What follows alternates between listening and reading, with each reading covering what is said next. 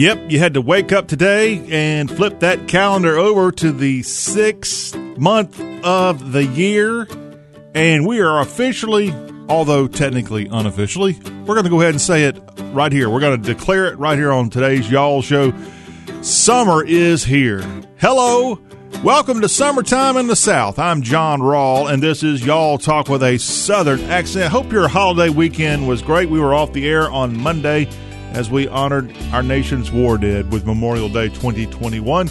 But we're right here and set to go for a Tuesday, Wednesday, Thursday, Friday edition this week of Y'all Talk with a Southern accent. I am the general of all things Southern, General John Rawl, CSA, Certified Southern American.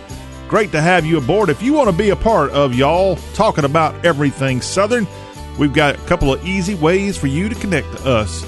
It's 803-816-1170. That is the number to call 24/7. Text or call 803-816-1170. Go ahead, write it down, stick it on the fridge, if you will. And whenever you've got something to say, well, right there is the way to do it, 803-816-1170. We also have an email address. It's mail@y'all.com, mail@yall.com. Drop us an email. We'll be happy to share your favorite recipes, what you got going on at the social events of the town that you're in, maybe a couple of good family photos you might want to share. We'll take it all here on Y'all, and we're happy to do that. Also, you can find us on the web. Our website is the official homepage of the South. It's y'all.com, the best four-letter word out there, YALL, y'all.com. Check it out. Got great stories up, adding more. We're going to tell you about what's going on at y'all.com here on today's Y'all Show. And it is an honor to be with you here as we get this abbreviated week up and going. Glad to have you aboard. Let's tell you what's on today's Y'all Show. We've got a look at headlines across the Southeast. Joe Biden will be in Tulsa, Oklahoma, as on Monday they mark the 100th anniversary of the Tulsa riot, a deadly riot back in 1921. There was supposed to be a big concert out there. We'll tell you what happened there when we get to our political headlines today. But Biden's going to make some big announcement in terms of, I guess, reconciliation and more. All that will be here on today's Y'all Show. And then we'll give you the latest from the awful plane crash that killed 7 in Middle Tennessee over the weekend. Included in that plane crash was an actor who was, I think, the Tarzan actor from the 1990s.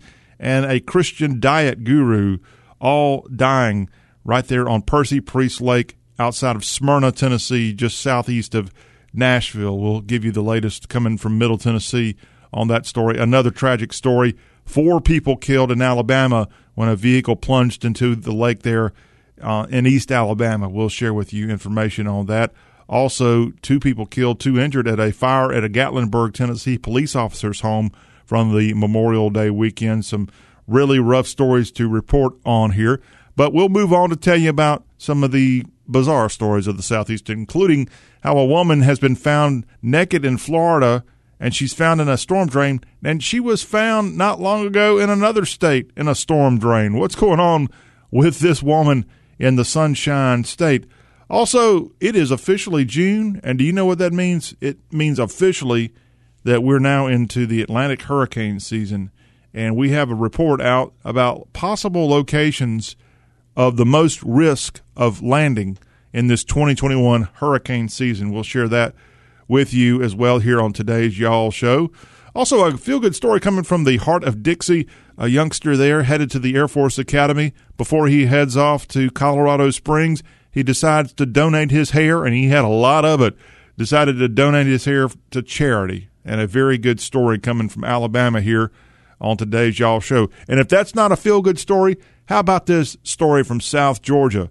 I guess they're a little envious of Macon, Georgia's big chicken statue outside of Atlanta. So in South Georgia, they're going to construct a 60-foot tall chicken.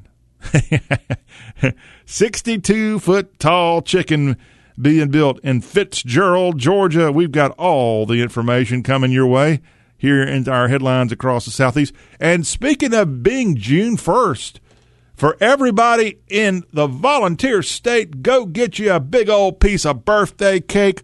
Today is Tennessee's official 225th birthday. And we'll tell you how Governor Bill Lee of Tennessee is celebrating. He's bringing in some Tennessee and country music royalty to celebrate Tennessee's 225th year of statehood here on this first day of June. Way to go, Tennessee. Happy birthday. Happy 225. Get you a big 225 birthday cake, everybody, in the volunteer state. And even if you're not in Tennessee, chances are you have family there, you have friends there, you have passed through Tennessee, you like Tennessee. I mean, there's what's not to like about Tennessee? You got so many different areas of the state, so many music features coming from the volunteer state. It doesn't have any oceans or big waves hitting the seashore of Tennessee, but boy, it's got some great mountains. It's got some great hills, and it's got all that flat land in the western portion of the state. And like I said, it's kind of, we'll call it the Keystone of the South. I just gave it a nickname. Yeah, not Pennsylvania is the Keystone State. Tennessee is the Keystone of the South, or the Keystone of Dixie, if you will, because honestly, it touches so many states. And you kind of, in a lot of ways, if you're going to be making an east to west voyage, there's a great chance you're going to be going through Tennessee at some point. So today, happy birthday, Volunteer State, born on this day back in 1796. Way to go. And then we'll wrap up here in our look at headlines today talking about Caddyshack.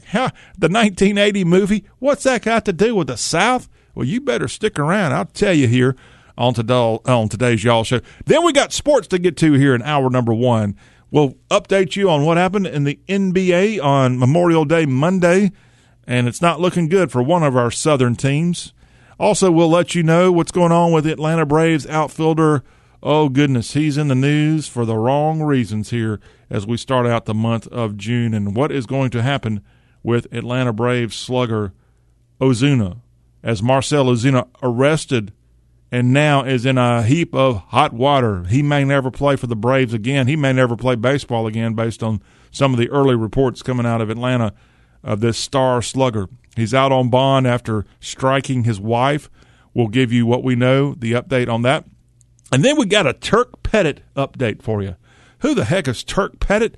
Turk Pettit is a golfer at Clemson University, and he has just won the 2021 NCAA Men's Golf Individual Championship. So Clemson has another national championship to claim, and in this case, it's men's golf individual honors. Clemson has won the national championship as a team in the past, but now Turk Pettit wins it for the men's, and we'll give you an update of which teams are playing today in the quarterfinal matchups of the NCAA Men's Golf Championship, and we've got roughly half of the field representing the Southeast, and I'll tell you who that is in our sports headlines. And did you tune in Monday to see the national championship of lacrosse? Yes, this sport, which is beloved in a large portion of the South, at least along the Atlantic seaboard. What a nail-biter. Virginia gets the 1-point win over Maryland, rivals there. And now Virginia repeats as NCAA lacrosse champions. We'll have the latest on that. And speaking of NCAA championships, the field announced Monday of the NCAA's baseball championship. And we're going to briefly touch on that here in hour one. But hold on, because in hour two, our college baseball barrister is going to be dropping by, Matt Hermans, and we'll kind of walk you through the southern aspect of the Field of 64 in the NCAA Men's Baseball Championship. That gets underway Friday, and a lot of sites around the Southeast are going to be packed with fans, and it's going to be a lot of fun, and it's going to help remind us that we're kind of back to normal in a large portion of the Southeast, and college baseball up big time starting this weekend on the road to Omaha. All that here in hour number one. And Matt will be on hour two with a detailed look at the college baseball field. He also, by the way, in hour two is going to be dropping by to tell us a little bit about barbecue. Hopefully y'all had a great barbecue weekend on this Memorial Day weekend that's now in the rear view mirror. Also here in hour number one, we got a quick look at Southern politics. What happened in Austin, Texas over the weekend? The Democrats walked out. I'll tell you why. We'll give you the latest from Austin in our political report later this hour. And again, more on President Biden's trip to Oklahoma here today. Also today on Y'all, in our second hour, we'll let you know in our entertainment headlines about the passage of a couple of artists from the weekend. B.J. Thomas dies at age 78. The guy that sang Raindrops Keep Falling on My Head, he has passed away. The native Oklahoman, I believe, is where he was from. He's died, and a sad passage there. And then the original singer, the guy that actually did the singing of Milli Vanilli, he's got a connection to South Carolina.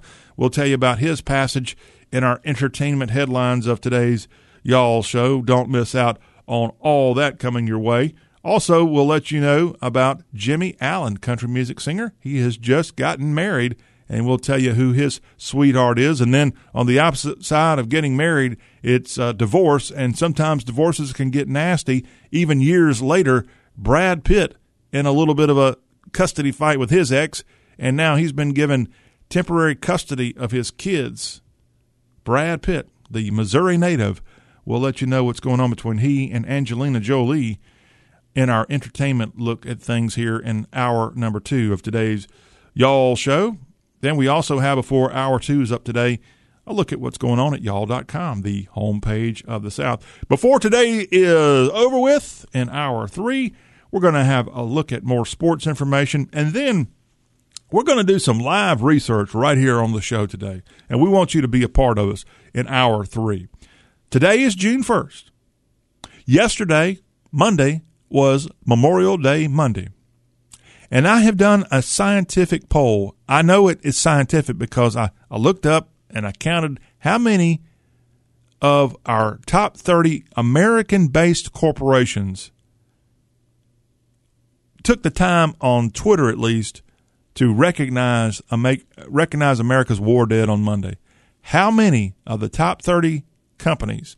And what I also did is I trimmed out all of the 30 companies that really don't have a consumer purpose, meaning they're some kind of investment fund type company. I'm looking for the companies that you might see in your town, the grocery stores, the restaurants, the building product companies, places you go in and shop. That's who I was looking for. So out of the roughly 30 corporations that are the biggest ones in the country, there was about 16, I think it was, that fit the criteria of they actively look for customers. So if they're actively looking for customers, they ought to have a pretty good Twitter account, don't you think? And a pretty dynamic, active one that goes out and puts out statements.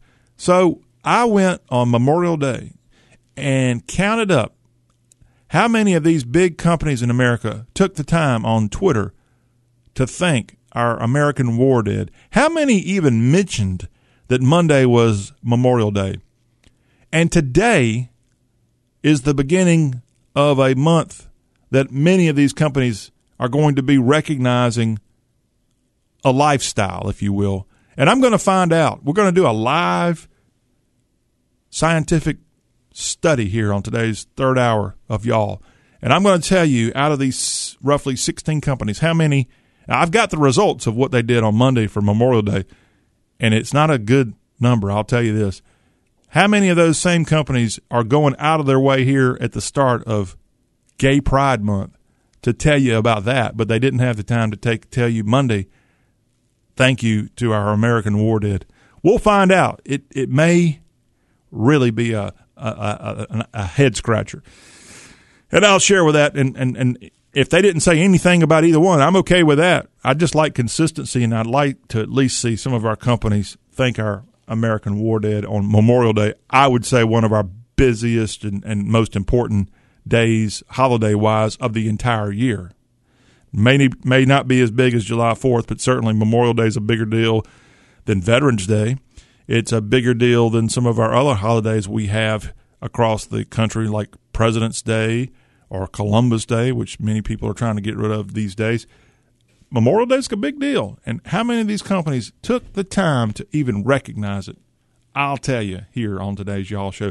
And before we get out of here, Kobe Bennett's got his latest Southern accent. It will be on the arts, and it will be coming our way here on today's Y'all Show. All right, let's get into what's going on across the Southeast today. And a sad story again from the weekend out of Middle Tennessee. Authorities finding now human remains in that plane crash at Percy Priest Reservoir, southeast of Nashville. This is a reservoir that is Stones River, I believe is the river that flows north out of Murfreesboro, ultimately goes into the Cumberland River upstream from the city of Nashville. And it is a portion of two counties, Rutherford County and Davidson County in Middle Tennessee. And now authorities finding 7 people's remains now in this crash that killed a Christian diet guru and an actor. And they were actually a married couple, the diet guru and the actor here. But yes, unfortunately, we know that her husband, the dietitian Gwen Shamblin Lara, her husband William J. Lara, who was an actor known as Joe Lara, who portrayed Tarzan in the TV series Tarzan, The Epic Adventures back in the mid-1990s. They were killed. Gwen Shamblin Lara founded the Remnant Fellowship Church in Brentwood, Tennessee over 20 years ago and wrote a faith-based diet book. I had not seen Tarzan, The Epic Adventures. I'd seen this gentleman who passed away in the plane crash before, but I didn't necessarily tune in back in the mid-90s to see Tarzan. But the Laras there, Joe and his wife Gwen, were 2 of these 7 people killed when this plane crashed Saturday at Percy Priest. Others killed included Brandon Hanna, David L. Martin, Jennifer J. Martin, a couple there, Jessica Walters, and her husband, Jonathan Walters. 7 people altogether dead in Tennessee after this awful crash of a Cessna 501.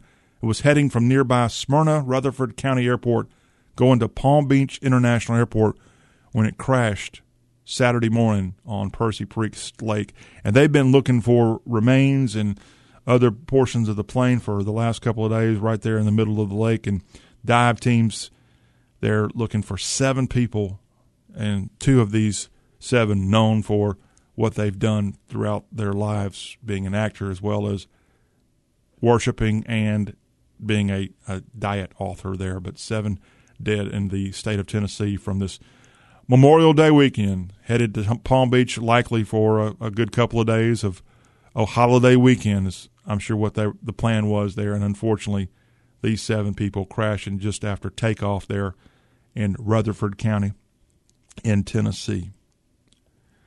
Now, another sad story to tell you about of loss of life here in the Southeast from this Memorial Day weekend. Another instance of a vehicle crashing into a lake in East Alabama. We saw a couple of weeks ago right outside of Eufaula, I believe, I guess it was. Several people died when a car crashed on the border between Alabama and Georgia. Now, another crash has taken the lives of at least 4, and included in that is 2 children when a car left the roadway and ended up in Logan Martin Lake. That is north of Auburn, Alabama. 4 people killed. St. Clair County coroner identified the victims as 37-year-old April Whiteley, 18-year-old Mariah Towns, and then a 5-year-old Rosalind White and 3-year-old Reginald White, all pronounced dead at the scene. A 5th passenger, Reginald White, 39 years old, transported to a local hospital in the Auburn-Opelika area.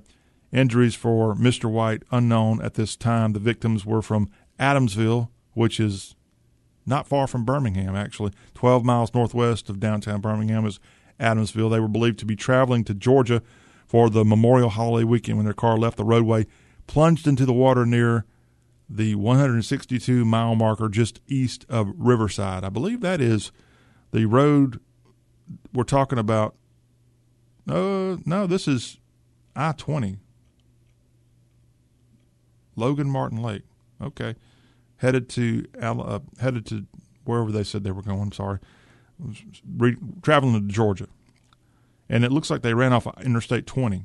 So that would be between Birmingham and Anniston is where this happened on the I-20 bridge, a bridge I've gone across 1,000 times likely in my life, and not far from Oxford, Alabama, not far from Lincoln is the town where they make Hondas, and that's where this happened there. So I said it is East Alabama technically, but this is more in the Birmingham area, just outside of there. But 4 people now dying on this wreck, as we knew that we would have a lot of people going off on the highways and byways. And in one case in Tennessee, we said the flyways of the South. A deadly weekend to travel for sure. 2 people have been killed, 2 injured in a fire at a Gatlinburg, Tennessee police officer's home. Another story coming out of Sevier County in Tennessee. Officials investigating this house fire, and it happened on Saturday. The fire happened on King Branch Road. Neighbors in the area said after the fire started, they heard several explosions, and the smoke ended up blanketing the area. Police today confirmed that Officer Robert Frederick was injured in the fire, taken first to UT Medical Center, then to Vanderbilt University in Nashville for treatment, currently in stable condition. According to a statement from East Tennessee, Officer Frederick, who has been with the Gatlinburg Police Department for 6 years, was injured in this fire. Officials have not released any other information about the 2 people found dead in this fire in Gatlinburg in East Tennessee. 2 killed, 2 injured. One of those injured, again, a longtime police officer in Gatlinburg, Tennessee. Our thoughts with the entire family there as they go through this horrible tragedy. Another tragedy, this involves a member of law enforcement. Funeral services now set for a Mississippi State Trooper killed in the line of duty from the last few days. Trooper John Harris was struck and killed by a vehicle Friday in Madison County. That's just north of Jackson, Mississippi. Funeral services will be held Tuesday at 2 p.m. at Broadmoor Baptist Church in Madison, Mississippi. Graveside service will be at the Natchez Trace Funeral Home in Madison, Mississippi. Governor Tate Reeves said in a statement on Twitter that Harris's death is a reminder of how fragile life is. But again, a member of law enforcement, this time from MHP, killed while conducting a routine traffic stop. And another reminder, slow it down. Slow it down when you're out on the highways. And for goodness sakes, if you see a trooper, and I saw this when I was traveling over Memorial Day weekend, if you've got plenty of time to see it ahead of you, for goodness sakes, slow it down if you're over in the, right-hand lane. And get over to the left-hand lane if the cop is pulled over on the right-hand side. And in a lot of states, it's the law. I guess you could be fined or thrown in jail if you don't do this. But I saw it with my own eye on Memorial Day Monday. A cop, you could see it from a half mile away, had someone pulled over right on the side of the road on the right-hand side of the interstate I was traveling on. And a car did not make any effort to get over into the left lane to make it a little bit safer for the trooper to write out his ticket or warning or whatever they were doing. And it's a dangerous deal. I don't care if you're a trooper or you're just pulling over because you have something going on with your car. Get over as much as you can off that highway. People just don't pay attention when they're driving. I would put myself in that category at times, sadly.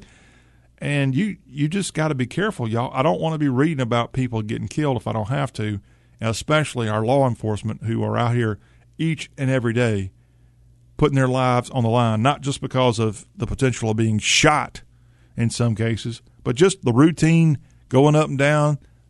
The roads can be deadly, and then certainly when they get out of their car and they're out there writing a ticket or talking to you or helping you out. They might be getting out to help put gas in your car just to be a good steward of the community. At least what we can do is get over and make it just a little bit safer for them. That's all we're asking. Help a friend out, if you will, okay? Especially our great friends in law enforcement. One thing you don't want to do is help this lady out. Lindsay Kennedy. Lindsay Kennedy has been found naked in a Florida storm drain, and this is 2 months after she was found doing essentially the same thing in the great state of Texas. What's going on with Lindsay? The 43-year-old climbed out of a 6-foot drain pipe Saturday night, taken to a hospital. Her mother told a West Palm Beach TV station that Kennedy had been checked into a rehabilitation facility in Texas when she wandered off. And now this woman, who was missing for 3 weeks, rescued from a Florida storm drain and found herself another underground tunnel system in Texas. So I don't know where she got arrested, but she's got a habit of going into storm drains. Something's not quite right with 43-year-old Lindsay Kennedy. Her loved ones have dropped bags of food and Gatorade in nearby manholes in an effort to sustain her. She evidently is living in storm drains. And now rescued from a Florida storm drain earlier this year, and it looks like she was this time in a Texas storm drain when she was found this past couple of days. Do y'all know anybody who's ever really been in a storm drain for any length of time? I don't think that would be a good place to be. But yes, we have seen this woman have to be rescued for medical treatment and more, going into tunnel systems throughout the southeast in Texas and Florida. I guess next up is going to be Alabama, Mississippi, or Louisiana storm drains as she goes back and forth. Kennedy was in the hospital on a psychiatric hold after this happened. Her family said she has psychosis and PTSD from years of being in an abusive relationship. I feel sorry for her. This, again, is a story we're telling you about today, and there's a lot of people out here who need help. This is a lady here that obviously needs some help, but at least she's alive. That's great news, and maybe she can get the kind of help and she won't be found naked in storm drains across the southeast if we can help it, if you know what I'm saying. All right, here's a story from Nashville that happened over the last couple of days. Kind of a dumb decision by the owner of this store off of 8th Avenue South in Nashville. But the name of the store is Hat, W-A-R-K. It's a hat shop in downtown Nashville. And the lady who owns this decided to put something out where people could buy a yellow patch that resembled the Star of David from the Holocaust of World War II. And this patch, this yellow Star of David, had on it "not vaccinated." And she has received a lot of grief. In fact, Stetson Hats, which has hats on sale inside the store, have pulled their hats from being sold at Hatworks in Nashville. And a lot of people started protesting over the weekend, and it's not looking good for this store owner here of Hatworks making this decision. It's not something you want to joke around about, the Holocaust. And I don't know what the owner of the company was thinking. Maybe she wasn't. She did apologize. She went on Instagram over the weekend and said, "In no way did I intend to trivialize the Star of David or disrespect what happened to millions of people.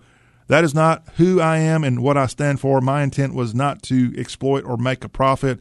My hope was to share my genuine concern and fear and to tell that I can and to do all that I can to make sure that nothing like that ever happens again. I sincerely apologize for any insensitivity." That coming from the owner, who I don't have her name in front of me, of Hatworks. Now, I will tell you a funny, I won't say funny, a weird twist. Okay, this place in Nashville is the only hat store I've heard about in Nashville that is essentially a hat store. Yeah, there's Western stores that sell all kind of Western stuff, and there's likely other stores that sell other clothing items, but this is a company that markets itself as a hat store. They are called Hat, W-A-R-K-S, 8 Hatworks, 8th Avenue South, Nashville. The ironic twist, in my time living in Music City, there was only one hat store that I was aware of when I lived and went in downtown Nashville on a daily basis. And right around the same location, by the way. I think the store I'm referencing has been gone a long time, but it was owned by a nice black man who had a nice line of fedoras there in downtown Nashville. Do you know what the name of the store and the name of this man was that owned this hat store in downtown Nashville 20-something years ago? His name was Jew. It was Jew's Hat Store in downtown Nashville. And here, all these years later, we're telling you about a hat store that's got a Jewish connection that, unfortunately, in this case, making it looks like somewhat of a mockery, and she's now apologizing. More to come on that. A lot of people upset about that story coming out of Middle Tennessee here from the weekend. Asheville, North Carolina, the obelisk honoring Confederate officer and former, I think, governor, of North Carolina, Zebulon Vance, has now officially been taken down. It stood in Asheville for 120 years. It was a 70-foot tall memorial to Zebulon Vance, and now It has been completely dismantled, and similar to probably New Orleans and Memphis and other places in the South, where is this going to be taken? Is it going to be hidden away for the next 50 years in some warehouse? What is the plan for the Zebulon Vance Memorial? A lawsuit was filed to try to stop this from happening, completely ignored, and now this longtime marker, almost 120 years old, is gone from Asheville, North Carolina. And my question is, where's it gonna go? Where did the Memphis stuff go? Where did the New Orleans Confederate-related stuff go? In warehouses, not to be seen again is the answer. And I think that is completely wrong in today's world. There should be some place for public display, just like there has been a public display in recent years of the Denmark Vesey Monument in Charleston, South Carolina. And this past weekend, it was discovered that the Denmark Vesey Monument in Hampton Park in downtown Charleston has been vandalized. As city officials believe the vandalism done between Saturday and Monday, Memorial Day, they said the person likely used a large hammer or similar object to desecrate a portion of this monument. It was the base that looked like it was vandalized, not necessarily the nice sculpture of Denmark Vesey. If you don't know who Denmark Vesey was, he was a formerly enslaved man who planned an insurrection in Charleston in the year 1822. And his plan called for the execution of white slave owners and the liberation of the city of Charleston in the early 1820s. Now, his plot was discovered, and he was arrested and hanged for a conspiracy in the 1820s in Charleston, South Carolina. But his planned slave revolt happened just after there was an awful slave revolt in the New Orleans area, and a lot of people got killed. It was a really scary time for a lot of people in that early days of New Orleans settlement.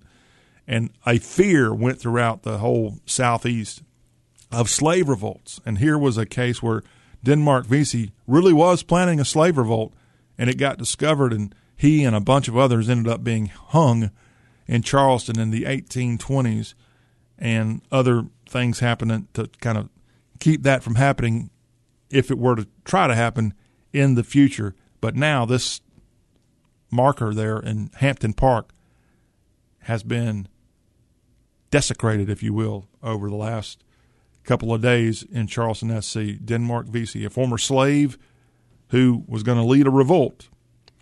I didn't know that was even there. I'm surprised that I did not know that, because I frequently go through Hampton Park when I'm in Charleston, SC. If you have any information about this desecration of the Denmark Vesey statue, you can call 843-743-7200, and they'll get you right through the people investigating the desecration of this monument. Lastly, here, and I look at headlines in hour number one, it is June 1st, and it means the start officially of the 2021 Atlantic hurricane season. The NOAA predicts states along the Atlantic coast will see another above normal year. Not good news for places like Charleston, SC, which I don't think we can blame a storm for coming through and doing what we just told you to the Denmark Vesey statue. But the NOAA, the National Oceanic and Atmospheric Administration, saying that there's likely to be above normal activity this year, between 13 to 20 named storms out of the Atlantic. North Carolina and Louisiana top the list of most direct hits on the mainland U.S. coastline. Puerto Rico is also right there in the mix of likely scenarios. So what more can we tell you? NOAA found that New Orleans has a 40% chance of experiencing a strike here this year, and other areas on the lookout, Cape Hatteras in North Carolina, Miami is likely to see or above average chance of getting some kind of stormfall here. There were 30 named storms and 12 landfalling storms in 2020, which was a record-breaking year for Atlantic hurricanes. And again, it is officially June.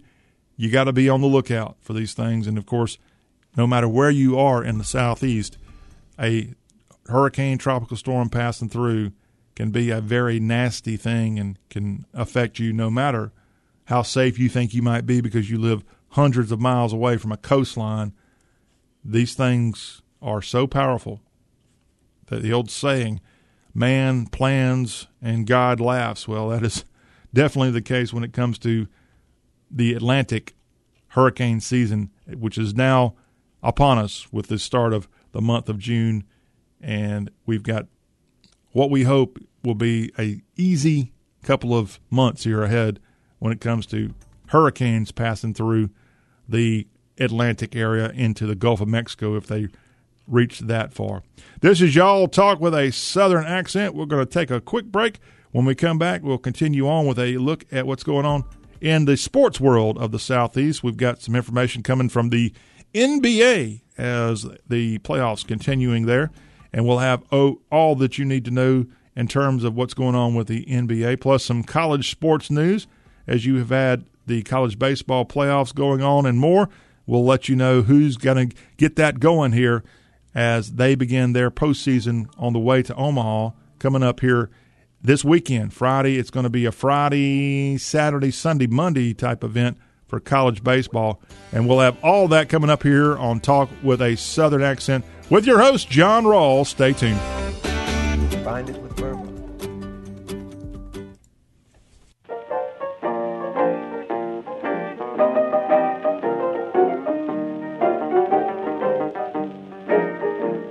Can anybody tell me where's that man that stole my gal? Can anybody tell me where's that man that stole my gal? I take him for my best friend. I even take him for my pal. Continuing on with the Tuesday Y'all Show, John Rawl back here in the host chair after a couple of days of Memorial Day thoughts and observations and a little fun. Hopefully y'all had all of that as well. And let's tell you a little bit about some sports news. And unfortunately for Atlanta Braves fans and the team and more, this is a terrible story to be telling you about as we get back in here to start this first week of June. The Atlanta Braves slugger Marcell Ozuna is out on a $20,000 bond after domestic violence charges, and he's been released from jail as charges of aggravated assault by strangulation and battery against his wife. Ozuna was jailed Saturday after police officers in the Atlanta suburb of Sandy Springs said they witnessed him attacking his wife, Genesis, while responding to a 911 call. During his initial appearance at the Fulton County Magistrate Court on Monday, Ozuna was ordered to have no contact with his wife. He did not answer questions from the media after he was released from jail. Again, this guy has been a offensive powerhouse for the Atlanta Braves, and he's going to be done, I think, for the rest of the year, maybe his whole career. This is an ugly scene that I think was witnessed by a lot. In court, attorneys said that the Ozunas were in the process of a divorce. Genesis Ozuna was arrested on a domestic violence charge in Miami a year ago. A statement from the Sandy Springs, Georgia Police Department said officers entered a home where the front door was open and heard screaming from inside. Officers said they saw Ozuna grab his wife by the neck and throw her against a wall, in addition to striking her with a cast on his injured left hand. Remember, he got injured a couple of days ago in a Braves game when he got upset and he threw his hand down on the bench, I think, and fractured a portion of his arm there. The victim here, Miss Ozuna, had visible injuries but was not taken to a hospital.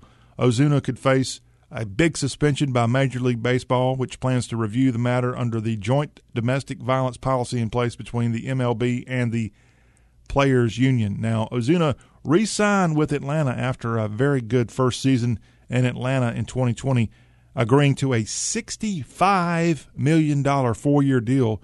He batted .338, led the NL with 18 homers and 56 RBIs, finished sixth in the NL MVP balloting, and it looks like Marcell Ozuna, certainly in a lot of trouble, could be done this year and maybe a long time in the future with so many witness accounts and obvious evidence that he did this to his wife or the wife that he was going through a divorce with at the time.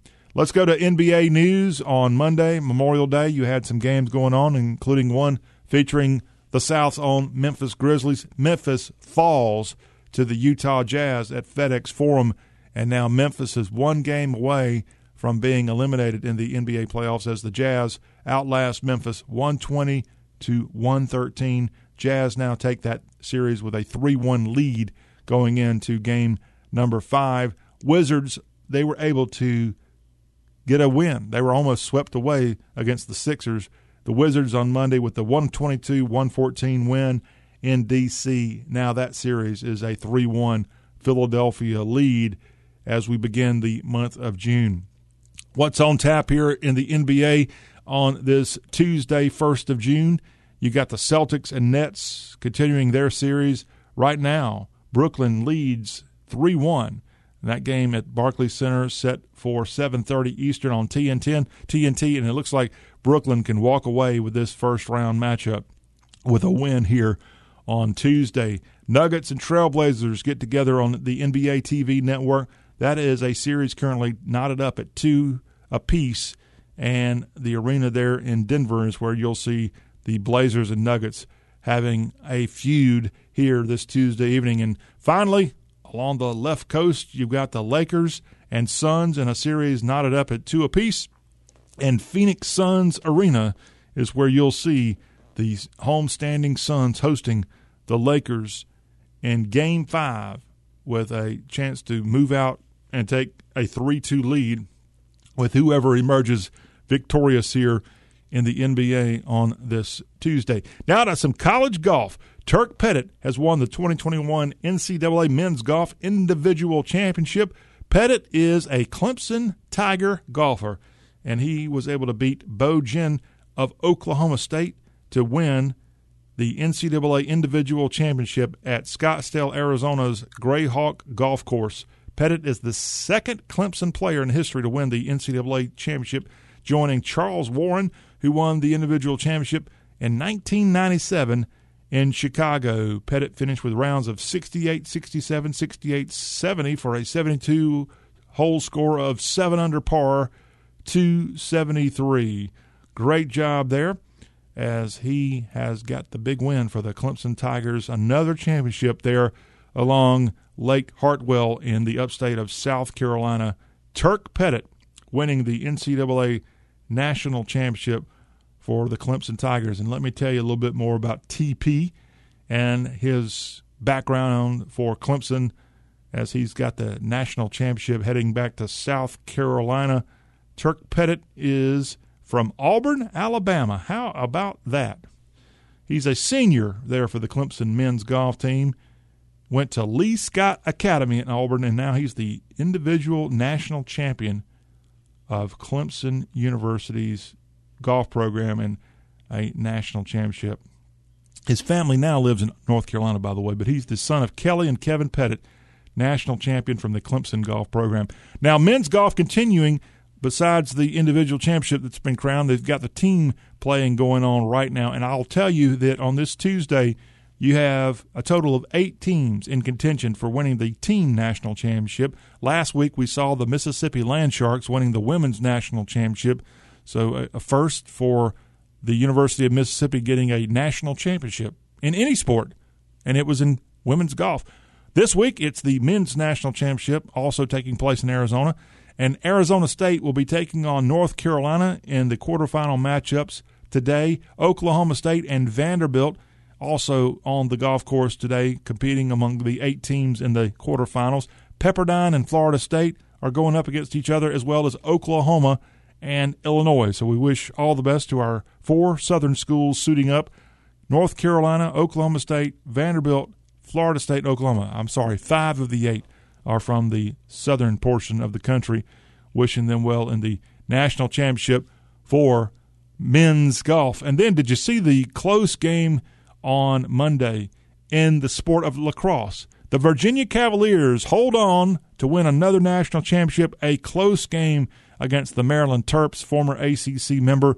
The Hoos win 17-16 to repeat as NCAA lacrosse champions. What a thrilling broadcast ESPN had of that one. If you have not seen college lacrosse played, there were a lot of fans in the stands there and a lot of passion, And the Virginia Cavaliers continue their remarkable play on the lacrosse pitch, if you will, and they get the victory over their rivals from yesteryear, the Virginia Cavaliers. Lastly, a quick preview. We're going to talk a lot more about it in hour number 2 when Matt Heermans drops by. College baseball, they got their playoffs beginning this weekend, and the regional sites were announced, and the number 1 seeds in each one of these regional sites. I'll quickly run through it. The number 1 overall seed is Arkansas. I'll tell you in hour number 2 all of the different teams showing up at these regionals. Arkansas is the host of the Fayetteville Regional. Louisiana Tech's got the Ruston Regional there in North Louisiana. The Texas Longhorns, the number 2 overall seed, they have a regional in Austin starting this weekend. The Florida Gators hosting a regional. The Tennessee Vols, they finished number 1 in the SEC East this year, and they've got their first regional on Rocky Top in some 15 years. So we'll tell you more about that regional going on this weekend. The Oregon Ducks have a regional. The Vanderbilt Commodores will be hosting the Nashville Regional. ECU, the Pirates, have the Greenville, North Carolina Regional. The Arizona Wildcats hosting the Tucson Regional. The Mississippi Sharks have the Oxford Regional at Swayze Field. TCU has the Fort Worth Regional. The Gamecocks of South Carolina host the Columbia Regional, but they're not the number 1 seed. Old Dominion, which could not host a regional with their own stadium, ODU is the number 1 seed in that Columbia Regional. Mississippi State's got a regional. So does Notre Dame out of the ACC. The Texas Tech Red Raiders have the Lubbock Regional, and the Stanford Cardinal with the Palo Alto Regional, if you will, going on in college baseball. We'll tell you a whole lot more about that in hour 2 when our college baseball insider Matt Heermans joins the show to talk a little Omaha Road. When we come back on Y'all, we'll tell you some quick fun coming from social media, and before the hour's up, a Southern political report. All this on Talk with a Southern Accent.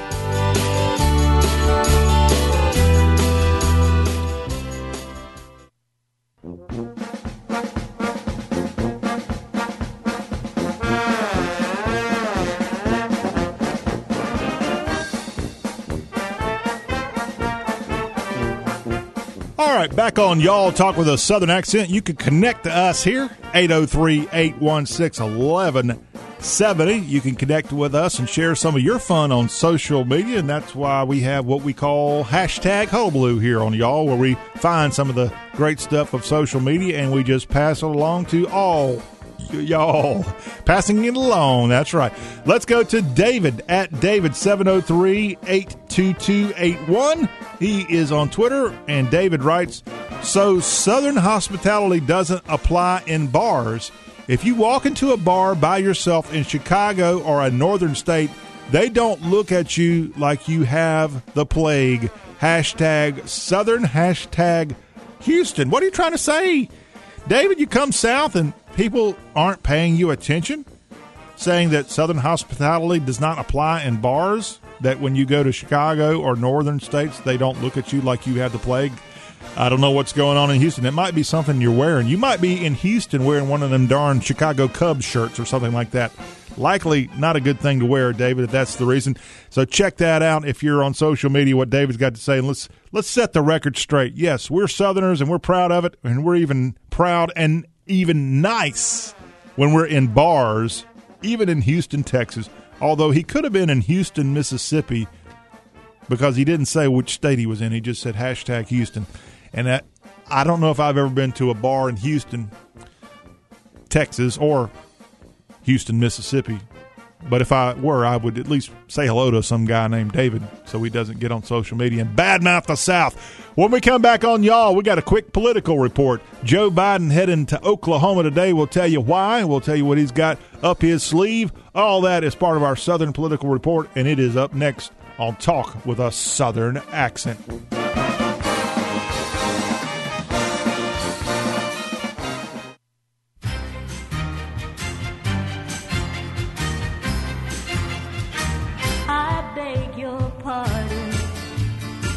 I never promised you a rose garden along with the sunshine. There's gotta be a little rain sometime. When you take, you gotta give. So live and let live or let go. I beg your pardon. All right, wrapping up this first hour of Talk About Everything Southern and our Southern political report here on this Tuesday, y'all. President Joe Biden heading to Tulsa, Oklahoma today, where he'll make remarks in regards to the 100th anniversary of the Tulsa Race Massacre. Over 100 years ago, on May 31st, 1921, a mob came upon black citizens in the Black Wall Street area of Tulsa, and it was a deadly outbreak that dozens, if not hundreds, possibly killed there in 1921. Biden will deliver remarks to memorialize the hundreds of black Americans who were killed by this white mob that attacked that neighborhood in 1921. He will also meet with surviving members of the Tulsa community, tour the Greenwood Cultural Center, and outline his administration's efforts to combat racial inequality in the nation. He's expected to announce new steps to help minority-owned businesses grow and to address racial discrimination in the housing market, according to senior administration officials. But Joe Biden heading to a state of Oklahoma that not one single county voted for him in the 2020 election. Here's some news I did not know until I was researching this segment. Juan Williams is leaving Fox News. He's leaving The Five as he is stepping down. The Washington, D.C. resident and huge Washington Nationals fan announcing that he's stepping down from the job as Fox News host at The Five, and he'll step down before full in-person production resumes in the New York studio, as he and others have been kind of doing remote journalism for this last year. And Juan Williams, the liberal, if you want to call him that, I've seen far more liberal people than Juan Williams out there on TV, but he's stepping aside from one of the Five's co-hosts, and it was always fun. Some people didn't like him on Fox. I liked him. I thought he did a good job representing what he was there to represent, which was an opposing thought, and he's leaving Fox. I don't know what he's got planned in the future. Now to Austin, Texas, and over the weekend, Democrats walked away from the Texas GOP's effort to impose voting restrictions in the Lone Star State. A state senator, Beverly Powell, saying, "I gave grave concerns about a bill that was crafted in the shadows and passed late at night." And they pulled a trick there, the Democrats there, pulling off a dramatic last-ditch walkout in the House of Representatives on Sunday that blocked passage of one of the most restrictive voting bills, some say, in the countries. And now that leaves Republicans with no choice but to abandon a midnight deadline and declare the legislative session essentially over. However, I think, according to Texas law, Governor Abbott can bring people back in and have a sort of an emergency session. So I think this one is not completely dead yet. But they're having, in Texas, like other southern states, a large sweeping voter restriction movement following the 2020 election, and the Democrats walking out. So there was no quorum in Austin on Sunday, and that is why that has reached the level that it has there in the Lone Star State. And lastly, how about this feud? NBA star LeBron James, he's trash-talking Orlando. Yeah, and the city mayor there and the home of the Orlando Magic of the NBA is not taking it lightly. The NBA player, he joked that he'd retire if he was traded to Orlando and play for the Magic. So the mayor of Orlando not happy about it, and he's firing back.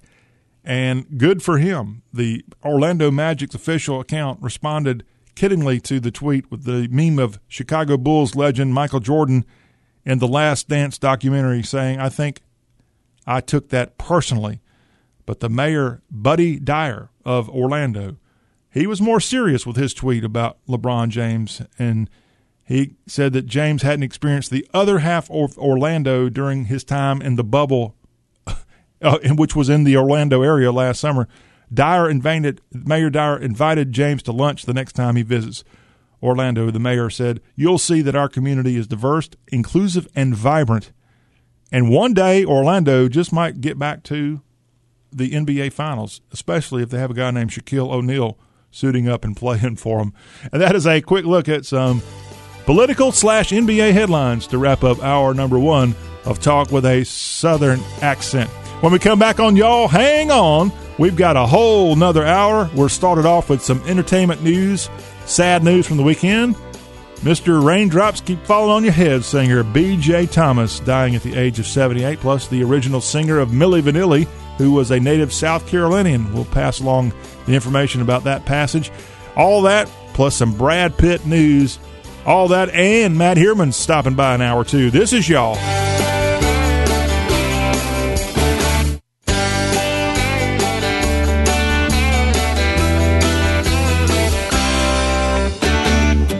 Queued up and coming at you with hour two of the Tuesday Y'all.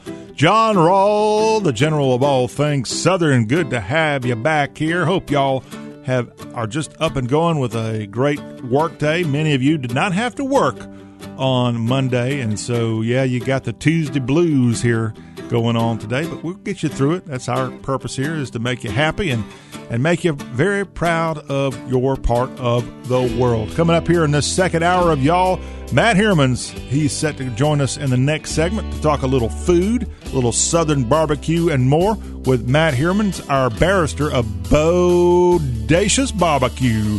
That's coming up. Plus, Matt is also a college baseball aficionado, and it was just announced on Memorial Day Monday, the field of 64 for the College Baseball National Championship run to Omaha, and we'll get his thoughts on the seeding and what all's going on, his projection of who's going to emerge from this weekend to the Super Regionals of next weekend. All that with Matt Hermans here. We also have in hour number two an update of what's going on at the homepage of the South, y'all.com. So stick with us. It's going to be a great hour of Southern conversation and a little fun, too, right here on Talk With Us Southern Accent. Let's start off this hour with some news about the entertainment world. And Gavin MacLeod, you know him from the Mary Tyler Moore Show as well as Love Boat. He was the captain of the Love Boat. Gavin MacLeod has died at the age of 90 years old. It was announced Saturday that he passed away. MacLeod's birth name was Alan C. His memoir was called This Is Your Captain Speaking, and he wrote in that he considered his last name to be confusing, so he changed it to honor an acting teacher. So he went by the acting name of Gavin MacLeod after a long career of being on the sitcom Mary Tyler Moore, a native of Virginia, by the way. He got fame there as part of the cast of that, a sitcom in which he played news writer Murray Slaughter, and then he went on to be in The Love Boat. Who did not like The Love Boat back in the 1970s? Yeah, The Love Boat, where he starred as the captain. And this is your captain speaking. He got the captain of that ship and rode that off to a great career there. I think that was on ABC is what that particular network here. After The Love Boat, Gavin MacLeod became an evangelical Christian, credited his faith with following him to end his abuse of alcohol and reconciling with his wife, Patty, who he remarried in 1985. Gavin MacLeod, who, along with Ed Asner, were two of the last cast members of the Mary Tyler Moore Show, still left with us. But this veteran actor passing away at the age of 90 over the weekend. Alan C., his birth name, but you know him as the captain, and you know him from his time on The Love Boat. What the was it? The little fellow there. I forgot his real name, but the plane. That was always a fun thing, as a fun thing to see when that show would come on. But Alan George C., who was born in New York in 1931, passing away over the weekend. Another passage, unfortunately, to pass along here on today's Y'all Show that we'll tell you about, and that's the loss of B.J. Thomas, the guy that sang this song right here. Raindrops keep falling on my head. Raindrops are falling on my head, and just like the guy whose feet are too big for his bed, nothing seems to fit. Those raindrops are falling on my head, they keep falling. So I just did me some time. That definitely has the 1970s sound to it. Billy Joe Thomas, born August 7th, 1942 in Hugo, Oklahoma, passing away over the weekend in Arlington, Texas at the age of 78. And that song there, Raindrops Keep Falling on Your Head, was a big song from the decade of the 1970s. Burt Bacharach and Hal David wrote that big song. And B.J. Thomas, a 5-time Grammy Award-winning artist who sold 70 million albums worldwide, including that big number one. He had a total of 8 number one hits, 26 top 10 singles for B.J. Thomas. And that song, Raindrops Keep Falling on My Head, an Oscar winner for Best Original Song that was used in the 1969 film Butch Cassidy and the Sundance Kid. B.J., the native Oklahoman, moved to Houston, and there he was able to blend his country alongside some of the great Houston sounds of that 1960s, early 1970s time period. B.J. Thomas is survived by his wife of 53 years, Gloria. They have 3 daughters, 4 grandchildren. B.J. Thomas. Funeral arrangements are forthcoming. They will remain private. It looks like the burial and funeral will be a private affair. But, yep, sad news is B.J. Thomas, we lose him at the age of 78. Now, I'm trying to pull up some of the other big songs B.J. had in his career that stretched. His first album came out in 1966, and his last release was in 2017. He got started in the 1966 time period with the remake of the Hank Williams song, I'm So Lonesome I Could Cry. That was a top 10 song for him at that time. And then ended up having the big song with that one there, was actually out in 1969, Raindrops Keep Falling on My Head, and it stretched into the 1970. But yeah, what a huge, huge crossover hit for B.J. Thomas. He also had number ones with I Just Can't Help Believin'. That was a big song. Also a number one with Rock and Roll Lullaby, and just so many good songs of that early 1970s time period, B.J. Thomas. And again, passing away in Houston, Texas over the weekend at the age of 78. And we also want to tell you that we lost the original singer of Milli Vanilli. John Davis was his actual name. John Davis was a native of Anderson, South Carolina, and he was a backup singer of Milli Vanilli and the real Milli Vanilli. And he died in Germany over the holiday weekend, and he died from COVID-19 at age 66. John Davis. Now, if y'all don't know who Milli Vanilli is, if you want to learn a lot about 80s and 90s music, check out Milli Vanilli, the German-French R&B duo from Munich, or as they would say there, München. And this guy was part of this group made up of a half American. One got American roots. His father was an American serviceman, and the other guy, I think, was from the Caribbean originally, the two famous people of Milli Vanilli.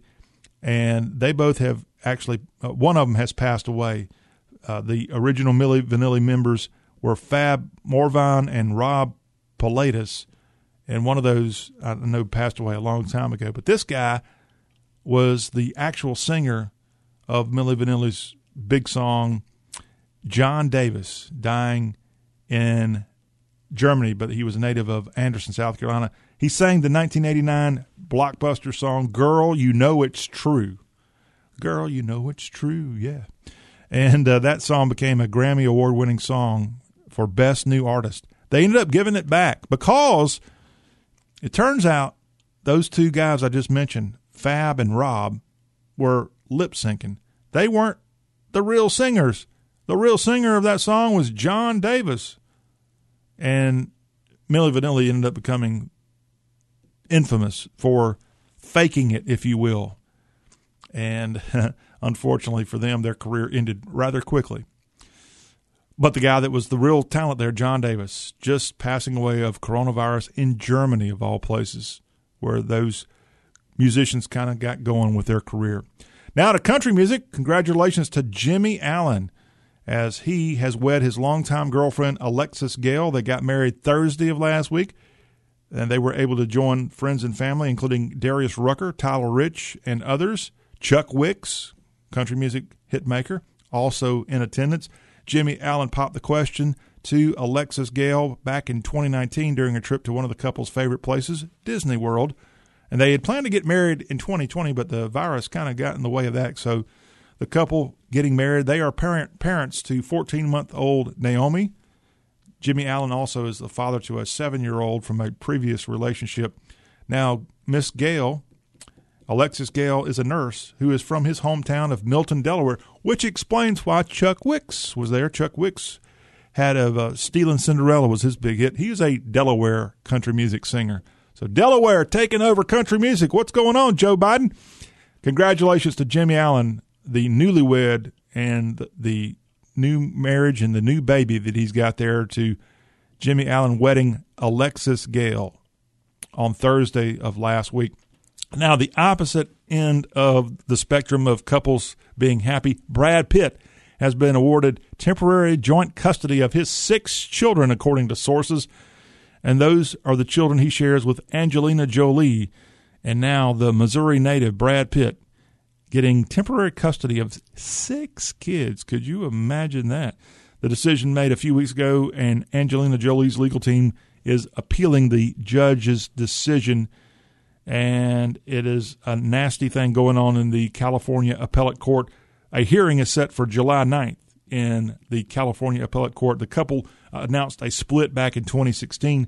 They are no longer legally married, but the terms of their divorce have not yet been finalized. Thus, the reason perhaps that Brad Pitt's come in here and taken away the 6 kids, of which I don't know how that happens, but it's evidently happened in California, and it's a nasty situation between these two big-time movie stars, Brad Pitt and Angelina Jolie. When we come back on, y'all, we will continue the fun. We're going to be joined by Matt Hermans. He is our barbecue barrister, and he'll be on to tell you about what's going on in terms of barbecue. But Matt Hermans is also going to be driving by because he is a college baseball guy. He knows what is up in that sport. And on Monday, it was just announced the regional sites and the 64 teams that will be part of the College Baseball National Championship search, the road to Omaha. And Matt Hermans is up after this break to tell you all about it. It's Talk with a Southern Accent. It's y'all. And B.J. Thomas, the late B.J. Thomas, will take us to break. Raindrops are falling on my head, they keep falling. So I just did me some talking to the sun.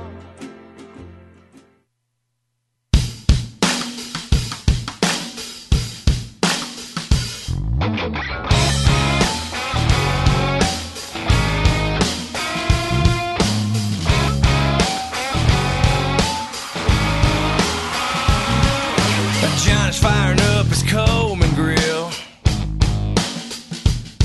We got 24 tall boys on the chill.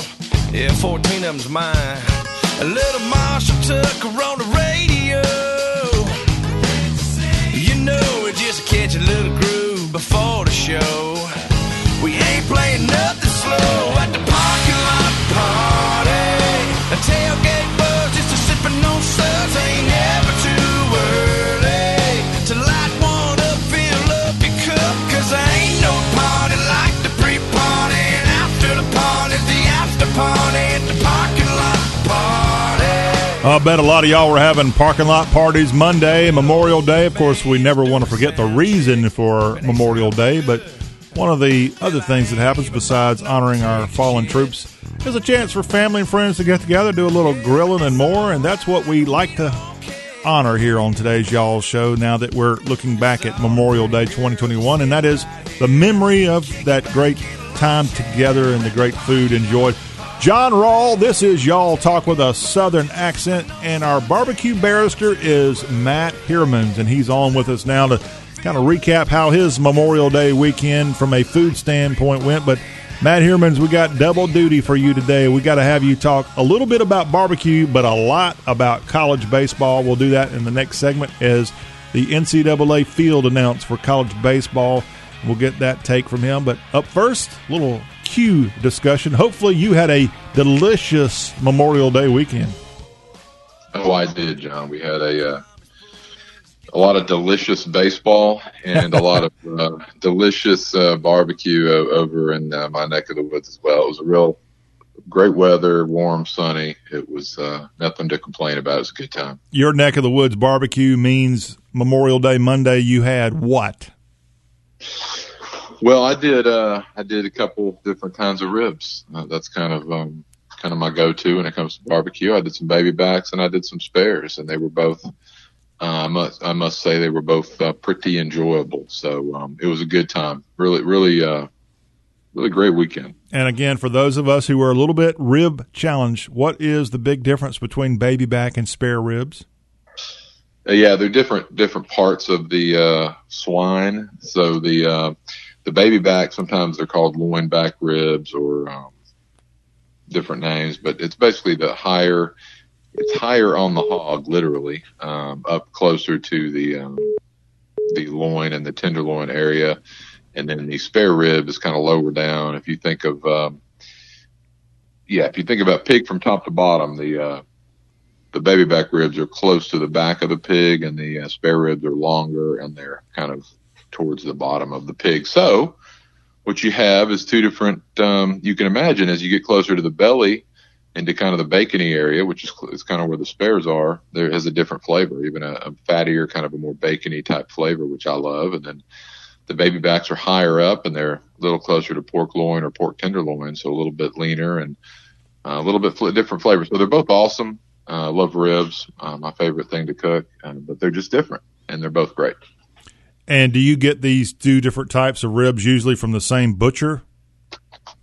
Oh yeah, you can find baby backs or spares pretty much anywhere you're going to go to buy meat. Grocery stores, butcher shop, local shop. Yeah, they'll. There's different kinds of spare ribs. There's a full spare that has the rib tips on it. And that's kind of a big old piece, and that's fine to cook it like that. And then you have the St. Louis cut spare ribs, which are just the spare ribs with the rib tips trimmed off, and it's more of a rectangular kind of a rib. But they're both the same piece of meat. They're just trimmed differently. That's the only difference in a St. Louis and a full spare. All right. Now, since we're talking rib talk with our barbecue barrister, Matt Hermans, Matt, I put you in a corner and I say you can only eat this one type of rib. Are we going to have you eating ribs that are what I call fairly bland, meaning they got some, I guess the term is dry rub. I'll just lay it on you. Dry rub versus a rib that's got lots of barbecue sauce on it. Which one are you going to have? I'm a fan of the Memphis style dry rub rib. So I probably, one for the rest of my life, is going to be a dry rub style rib. That's what I like to cook the best. But I love all ribs. I like them saucy too. I like them glazed. I like them muddy. You kind of telegraphed, John, when you said bland. I think you like a wet rib. Isn't that right? I like dry rub. I've fallen in love with the Memphis style rib. I love that. But I call the Dreamland Alabama style rib kind of a combination. It's got a little bit of juice to it or sauce, but really it's that combination with that white bread. I love that. And then I'm okay with a rib that's just coated with barbecue sauce too. So you're kind of like me. You kind of like all of it. As do I. I like a saucy rib. I like a glazed rib, but I guess my heart is kind of dead set on. I really love that Memphis style dry rib. It's addictive. How would you describe the Dreamland Alabama style rib? Well, that is a hickory smoked rib. I mean, it's you start off with there's a rub on it, so it's smoked and it's cooked, well, like Southern style barbecue, so indirectly with wood and with charcoal, and then it has barbecue sauce on it. So I guess if you were using the Memphis style nomenclature, I guess we can use that. Then that was that's a wet rib. That's a barbecue sauced rib, a wet rib. I'll tell you what it is pretty darn good. It is, but I brought that one up because I have had ribs, and I'm sure you have too, since you are our barbecue barrister, that if you don't have 500 napkins beside you when you start eating the rib, then you're not prepared. And some of these rib places go way overboard with their sauces.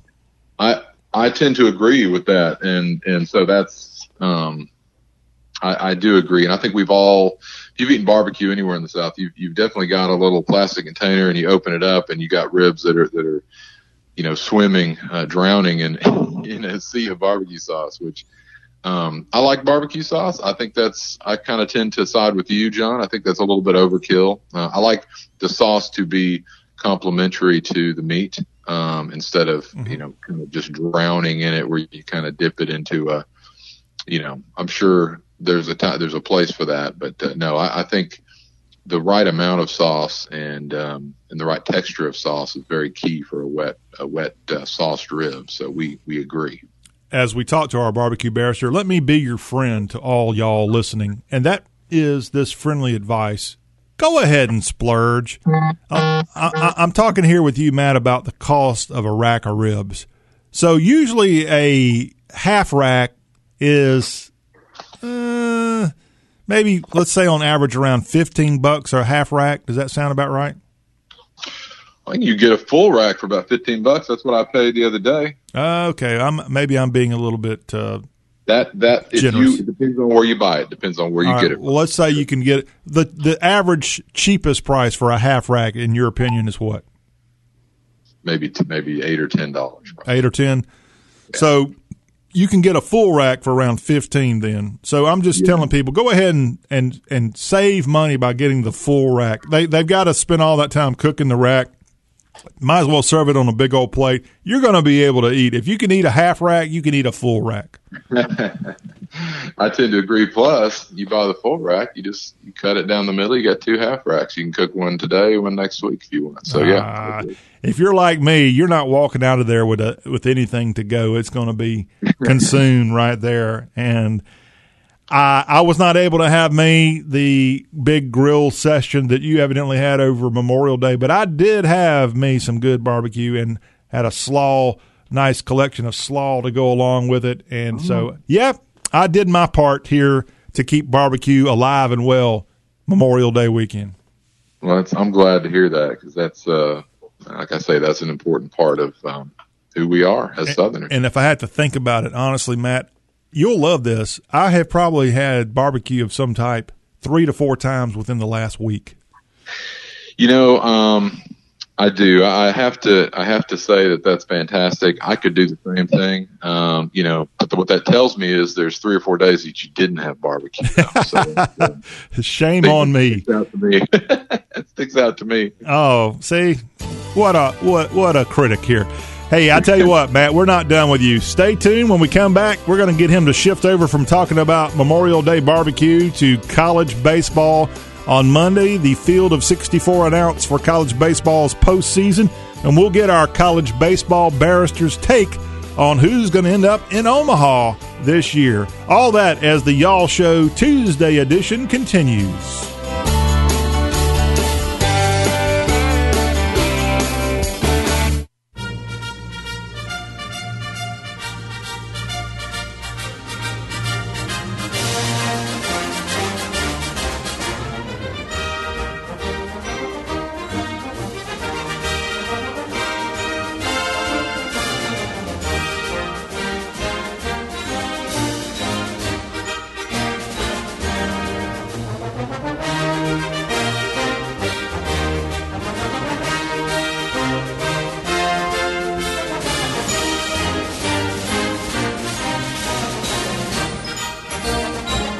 And that's the fight song of the United States Military Academy. Way to go, Army Black Knights. They have punched their ticket to college baseball's postseason. I'll tell you where the Black Knights are headed here on Y'all Talk with a Southern accent. John Rawl, still got Matthew Heermans on with us. He is the barrister of Bodacious Barbecue. He is the barrister of college baseball. And on Monday, right around lunchtime, Matt, I know you had the barbecue out ready to go, but you also were glued into ESPN as they announced the field of 64 for college baseball's postseason. 16 sites picked to be regional host, and then if you survive your regional this coming weekend, you move on to the super regional, and then if you survive that, well, the 8 teams end up going to Omaha for the college baseball World Series. So happy field of 64 to you, baseball barrister.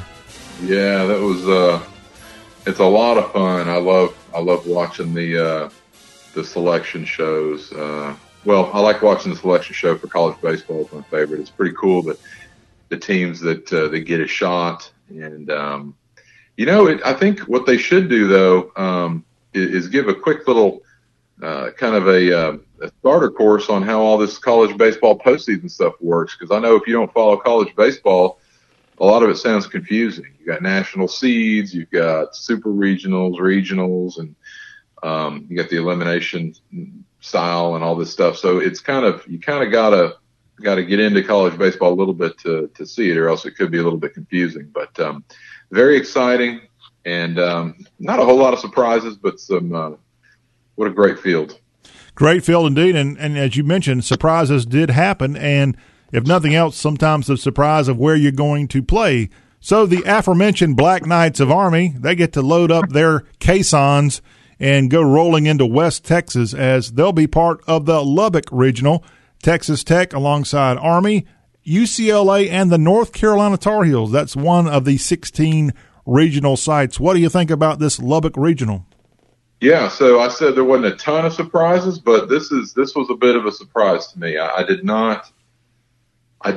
knew it was possible, but I did not expect Texas Tech to get one of the top 8 national seeds based on the year was fine. It was up and down, but performance in the Big 12 tournament was not wonderful. So, but I was a little surprised to see that. So I think it was a little surprising to some people, but they sneak in at number 8, getting that last 8, that last national seed spot there. So that's a tough. It's a tough regional in my opinion. You've got Army, which is a team. They're sitting at 28 and 23, but they played a lot of tough competition throughout the course of the season. That's a team that can be a little surprising. You've got UCLA, which was if you look at I say last year, last year was a bit of a wash, but the last full season of college baseball, UCLA spent much of that year at number 1.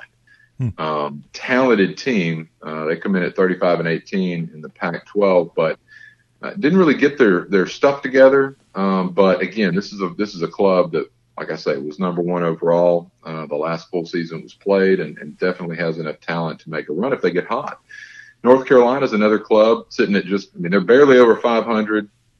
This is one of the programs, when you think of North Carolina baseball, you think of a pretty elite program. This is a club that's been good most years, and a lot of years very good, hovering around the top 5 and 10. Again, not the best season, but a club with talent, particularly young talent, that can go on a run if they do get hot. So no real slouches in this regional. So that, the Texas Tech Red Raiders, with their number 1 seed in the regional and their national seed, gets rewarded with 3 teams who can beat you. So it'll be an interesting pod. I think it might be the toughest one out there. The Tar Heels did not win the ACC baseball tournament. That was actually captured by the Duke Blue Devils.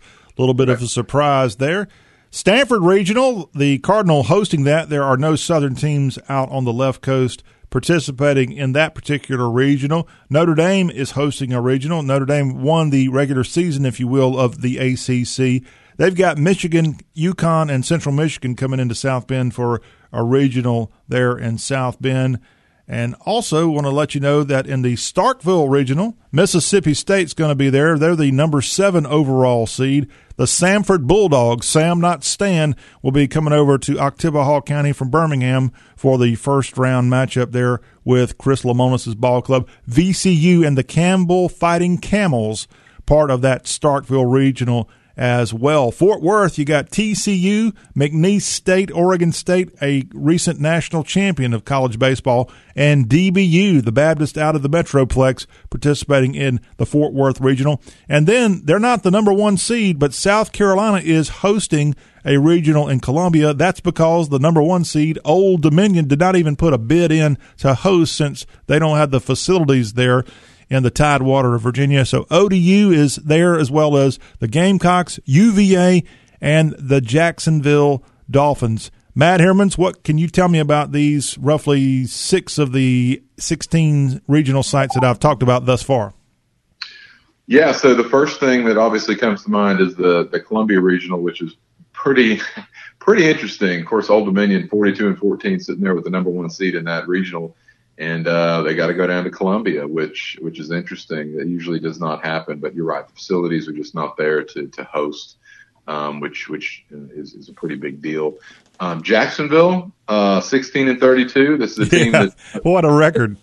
Yeah, this is a team that it's one of those things. You win your conference tournament, you get an automatic bid. So that is a club that's literally just happy to be there. And then you move over to South Carolina. South Carolina is I think an underrated. I don't say underrated. They have had their ups and they have had their downs this season, but certainly a program that can beat anyone. Can certainly go on a run if everything clicks for the Gamecocks there. I think that is that's a team to watch out for, kind of sneaking up through this I don't say sneaking at a number 2 seed in the regional, but not one of the top 8 seeds, but a scary team to play in my opinion. Then Virginia, 29-23, that's a club that has had better years in the past, but once again, this is a ball club that has a lot of history and it has talent. It just hasn't clicked. So, interesting regional, interesting in a lot of different ways. But, yeah, Jacksonville, 16-32, that they're happy to be there. All right, moving along, you've got the Tucson Regional. Arizona hosts that, the only Southern team making its way to the desert. The Oklahoma State Cowboys, they're the number 2 seed in the Tucson Regional. Grand Canyon and UCSB also in that one. The Oxford, Mississippi Regional, the homestanding Land Sharks will be there. They take on SEMO out of Cape Girardeau, winners of the OVC tournament in Jackson, Tennessee, which was where that was held this past weekend. The Sharks and the SEMO Redhawks getting together in the first matchup. Also, Southern Miss, Florida State in the Oxford Regional. The Greenville, North Carolina Regional features the Pirates out of the American ECU, one of the best teams in college baseball this year. They'll be taking on Norfolk State in their first matchup. The Charlotte 49ers missed out on hosting a regional. They will be playing the Maryland Terps there at the Greenville, North Carolina Regional. The Vanderbilt Commodores hosting the Nashville Regional. The Blue Hose of Presbyterian out of the Big South will be taking on Vandy in the first matchup. Georgia Tech of the ACC and the Sycamores of Indiana State also in the Nashville Regional. The Knoxville, Tennessee Regional features the homestanding Vols, the number 3 overall seed, against Wright State in that first matchup. The ACC tournament champs Duke is taking on the Liberty Flames in the Knoxville, Tennessee Regional. Then you've got the Eugene, Oregon Regional. That includes LSU. LSU just sneaking in, and it's Paul Maneri announcing over the weekend he was stepping aside as LSU's head baseball coach. LSU and Gonzaga will be taking on each other in the Eugene Regional, which also has the homestanding Ducks and Central Connecticut as part of that. Gainesville, the regional there in UF country. Florida is taking on the Bulls of South Florida in their first matchup. The Hurricanes of Miami, which started the season against the Florida Gators in Gainesville. Miami and South Alabama also as part of this Gainesville, Florida regional. Then you got the number 2 overall seed, the Texas Longhorns, going up against the Jaguars of Southern University. Arizona State and Fairfield are your other teams making up the Austin Regional. Then I'll also throw out here before I tell you about the final regional, after I catch my breath here, Ruston, Louisiana. Way to go, Louisiana Tech. They got a great ballpark there in Lincoln Parish. Louisiana Tech's got Rider coming in as well as NC State, and a team that just got in through the bottom of the door, Alabama sneaking into the NCAA baseball tournament. So I'm going to talk about the Fayetteville region in just a second, but what can you tell us about all these other teams and sites I just rattled off? Yeah, I'll just hit on a few things off the bat. That Oxford Regional is interesting because you've got Ole Miss, which is one of the clubs that is the most exciting to watch, as well as a club that can lose to just about anybody. So very, very exciting regional there, particularly when you add Southern Miss to the mix. It's a real good ball club, and they're going to be extremely happy to go up to Oxford and try to beat the Rebels as usual. Florida State's a sneaky club in that one to watch out for. You mentioned the Ruston Regional. Louisiana Tech is a very good baseball team. That is not a fluke. That is not a gift. That is there's no joke there. Louisiana Tech has put double-digit runs on a lot of good teams this year. That's a fantastic club. NC State's hot in that regional. Alabama was not going to make it. They had a couple good wins in the SEC tournament, and that's what got them in by the skin of their teeth there. And Austin, if we jump over to Austin. Hold on one second. I got somebody who's very upset that Alabama got in and Kentucky did not get in. What do you say to that person? Well, I don't have a lot to say because both of them were about neither one of them were terribly impressive throughout the year. But I think Alabama, when you look at the wins, they had a couple good wins. And honestly, I think it comes down to the SEC tournament. Alabama won a couple games in the tournament against good competition, and that's it. That's all. I mean, neither one of them were going to host or anything like that. But you could make a case for Kentucky over Alabama. I would just look to the SEC tournament. Alabama did a little bit better, in my opinion, and that's all. All right, Austin Regional. Austin Regional, we got Texas. Did not have a good Big 12 conference tourney. Neither did the other host in the Big 12, Texas Tech. But they've got Arizona State, which is a solid club. Fairfield, 37-3. That is a club that nobody knows much about, but this is one who's going to come into Austin only having lost 3 games and is going to be excited to play. Southern is a team that's sitting at 20-28. That's a team that won the conference tournament and is in there because of that. Have you seen the video of how they won their conference tournament, the SWAC? I don't. I watched a lot of baseball. I probably would remember it if you described it. It had something to do with a guy falling through the wall in Madison, Alabama, home of the Rocket City Trash Pandas. Yeah, the guy literally crashed through the wall, and that ended up being the decisive runs there. Check it out. It's a brand-new ballpark, too, so it's not like they were playing in a dilapidated place there. The Southern, the Jaguars, their reward for crashing through the walls and winning the SWAC, taking on the Texas Longhorns. That's right. Texas got a pretty good draw there in that pod. I think they got a pretty good chance of coming out of that one unscathed. All right, in our last regional, it is the Fayetteville Regional. Teams making their way to the Ozarks, the Nebraska Cornhuskers, the Northeastern Huskies, the New Jersey Institute of Technology Crusaders, I think is their nickname. And who are the NJIT Crusaders taking on? Oh, the number 1 seed in all of college baseball, the Arkansas Razorbacks. What about this regional? That's right, Woo Pig. Arkansas, not only the number 1 seed in college baseball, number 1 overall seed in the tournament, but the number 1 team in college baseball throughout the majority of the season, and the SEC tournament champions. Oh, yeah. as well as the SEC regular season champ. So Arkansas sitting at 46-10. This is, as we've talked about before, this is as clear number 1 teams have been in the last decade. They are just rolling. There's nothing to make anyone think that they're not going to continue to roll. Of course, baseball's an interesting sport, but I actually had to look NJIT up, John. Are they the Highlanders? So, yes, yeah. Okay. So I was not sure. I was trying to put it together in my head, but now I was see. close. Highlanders, Crusaders, whatever. Yeah, there's a European connection there, but yeah, so Arkansas. Just ready to roll. Their starting pitching is incredible. Kevin Kopps, obviously, coming off the out of the bullpen has been just incredible this year as well. Northeastern Nebraska, NJIT, they have the work cut out for them. Wouldn't want to be in that regional with Arkansas, not at this point, but somebody's got to do it. Yeah, and that, again, part of the fun of college baseball as the postseason is upon us. 64 teams in, 9 SEC representatives, 8 ACC representatives. How many did the Big 12 get in here? TCU, Texas Tech, Texas, Oklahoma State. So 4? I have to get my fingers out. Is Yeah. that 4? Yeah. Not because you're going into the fourth quarter, the reason you're holding those things up. It's the road to Omaha. Friday and Saturday are your first games of this tourney, and then you've got games stretching into the Sunday, Monday time period, depending on how weather goes and all the elimination games and more. But a great time, and a lot of these games covered on ESPN and ESPN Plus. Check it out. It's like Christmas for people like Matt Heermans, our college baseball barrister. Congratulations.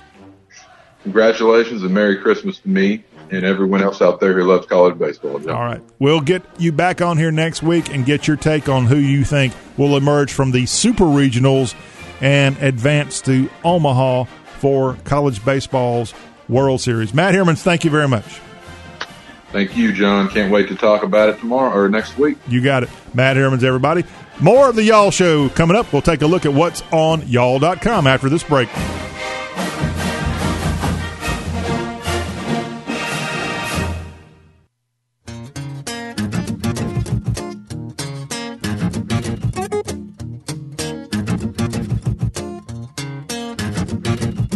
Turn the quiet up, turn the noise down. Let this old world just spin around. I wanna feel it sway, wanna feel it sway, and put some feel good in my soul. Drink a little drink, smoke a little smoke.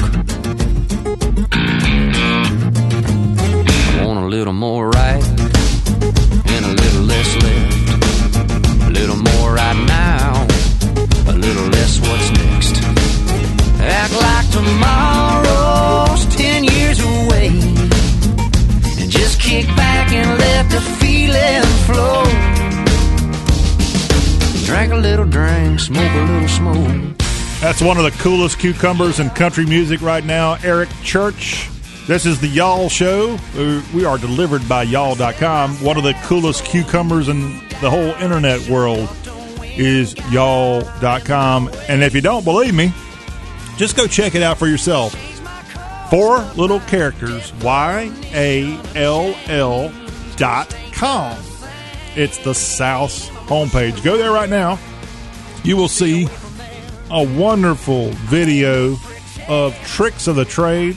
We put that up over the weekend at y'all.com. If you are in search of home improvement help, John Allen and Jimmy Duke, the Duke of Dixie, have tricks of the trade each week, and we put the video of that show up at y'all.com. This past weekend, you can go there and check out the video now and learn all about flagpole installation. There's some tricks of the trade when it comes to putting up Old Glory in your backyard, and John Allen tells you just what to do. Plus, it is officially summertime. It's getting hot. It's getting hotter. And John Allen and Jimmy have your heating and air conditioning tips right there at y'all.com if you click on the video for tricks of the trade. Oh, and by the way, you might want to also get some help with your attic exhaust fan. Your attic could be getting out of control here when it gets to be 100 degrees. And John Allen and Tricks of the Trade covers attic exhaust fans, all part of the latest episode of Tricks of the Trade. You go there and find out about it, plus our other video interviews we've recently done, including our interview with Moe's Original Barbecue and some golf talk and more, all right there at the homepage of the South, y'all.com. We'll be right back after this break. We've got a whole nother hour of talk about the South with your host, John Rawl. Coming your way. Stay tuned.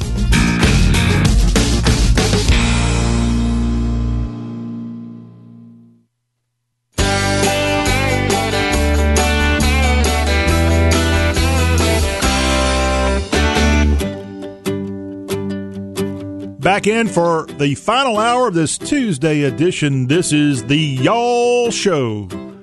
Talk with a Southern accent. If you are a resident of the 16 Southern states, pay close attention. You're going to love this show. I'm going to go ahead on record and just make a bold statement. This is the greatest show that covers the South out there. There's nobody else like yours truly, John Rawl, that does the job that we do. You're just not going to find it anywhere, and it is our honor and privilege to tell you about the South. Now, part of the reason we make that bold statement, we think we're the only show that does what we do, cover the South. So that may be the reason we're the number one show in the South. But I think we're just a great show. Look, you can go listen to other shows of all ilk, and there's a darn good chance they talk about the same thing every single day. They talk about the same things every single hour of every single day. We don't here on Y'all. We don't, because there's so much going on here in this part of the world. We can't sound like a broken record. We cover it all, y'all, and we have a good time doing it, and we want you to be a part of the fun, and we thank you for being a part of the fun. Our number to reach out, maybe we're not doing a good enough job in your opinion, hey, just hit me up here and tell me about something we need to cover that we're missing the boot on. Our number is 803-816-1170. That is a number you can call any old time you want to. 803-816-1170. That's a number you can call. That's a number you can text. And we are ready to take your opinion and put it right here on the show. Also, you can email us if you'd rather go that route. We welcome those as well. Mail, M-A-I-L, mail@y'all.com is the email address. And we are constantly over here hitting the inbox, looking for content. We appreciate everybody who's shared stuff with us at mail@y'all.com. Here in this hour of Y'all, we're going to have that original fun that you're not going to find anywhere else. And I want to thank everybody who's come up to me and said, man, I like what you're doing. I enjoy your show. I appreciate that. That actually makes me feel good. But what also makes me feel good is being able to tell you about what's going on in the South. And here on this show, we mix it all up. We are a pot of gumbo that's got a little bit of everything. News, sports, politics, food. We got cooking. We got conversation. We got storytellers. We got so much right here on Y'all, and we couldn't do it without all y'all. This third hour of today's Y'all Show, we got more headlines from across the Southeast that we'll be passing along. And then we're going to do our very first real-time scientific survey here on the Y'all Show. Monday was Memorial Day. I went and spent a lot of time on social media sites of our largest companies here in America to see what they were doing on social media, specifically Twitter, to honor America's war dead. Did they even take the time to put out a tweet about Memorial Day 2021? I'm going to tell you, it ain't good. And I'll tell you what I found in just a few minutes here. And I'm going to do a real-time analysis of some of these biggest companies in the entire country and tell you what they're tweeting about today. And I bet you it's going to surprise you. They didn't have the time to tweet on Monday for Memorial Day, but are they tweeting today? We're going to go together. You're welcome to join along, if you will, in just a few minutes here on our scientific real-time survey of the Y'all Show. Before the hour is up, we've got a Southern accent on arts. Kobe Bennett will be filing that here this third hour of Y'all Talk with a Southern accent. And then more sports information, and the Atlanta Braves, Ozuna, is in a heap of trouble. We'll give you the latest coming out of Atlanta as part of our sports headlines. And another glance at college baseball's postseason. Matt Hermans was on hour 2, walking us through the entire field. I'll share my thoughts of college baseball's postseason tourney, which gets going on Friday. All that is part of our Southern Sports Update later this hour. Continuing on with headlines from across the Southeast here on this Tuesday, President Joe Biden flying to Tulsa today as he will be marking the 100th anniversary of the Tulsa race riot, which was a very ugly chapter in our region and in our country's history.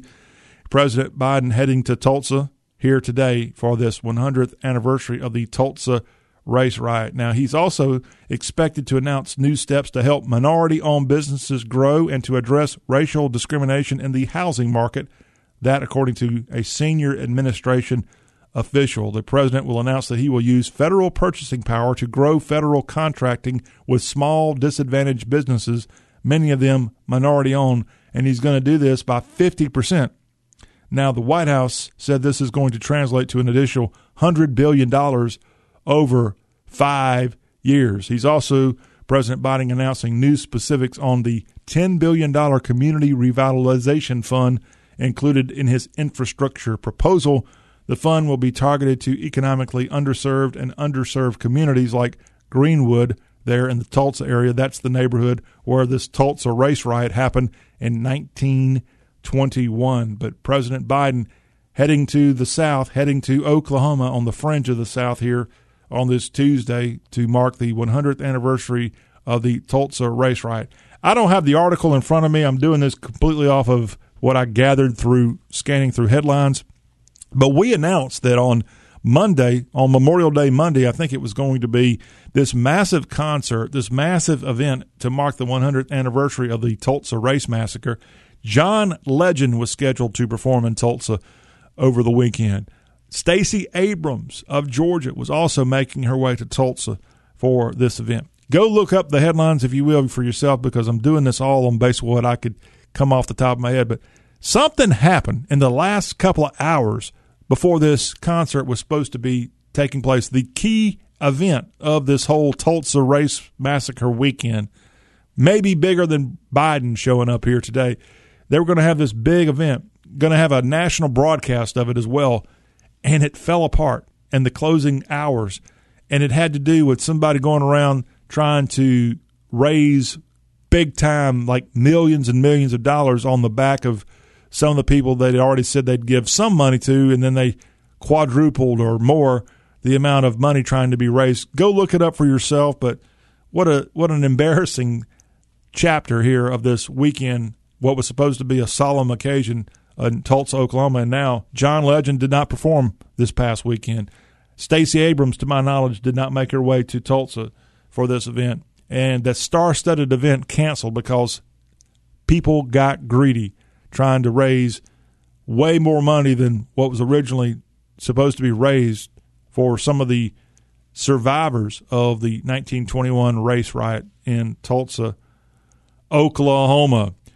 Now, update from Nashville, as right there outside of Nashville, you have the Percy Priest Reservoir. And over the weekend on Saturday, 7 people killed, including a former actor and a Christian diet guru. They were a husband and wife killed when this plane crashed, leaving the airport in Smyrna heading to West Palm Beach, Florida. And this plane crashed into Percy Priest Lake in Smyrna, Rutherford County, Tennessee. And authorities have been out there searching a half-mile wide debris field at Percy Priest. Drones also looking over the crash site.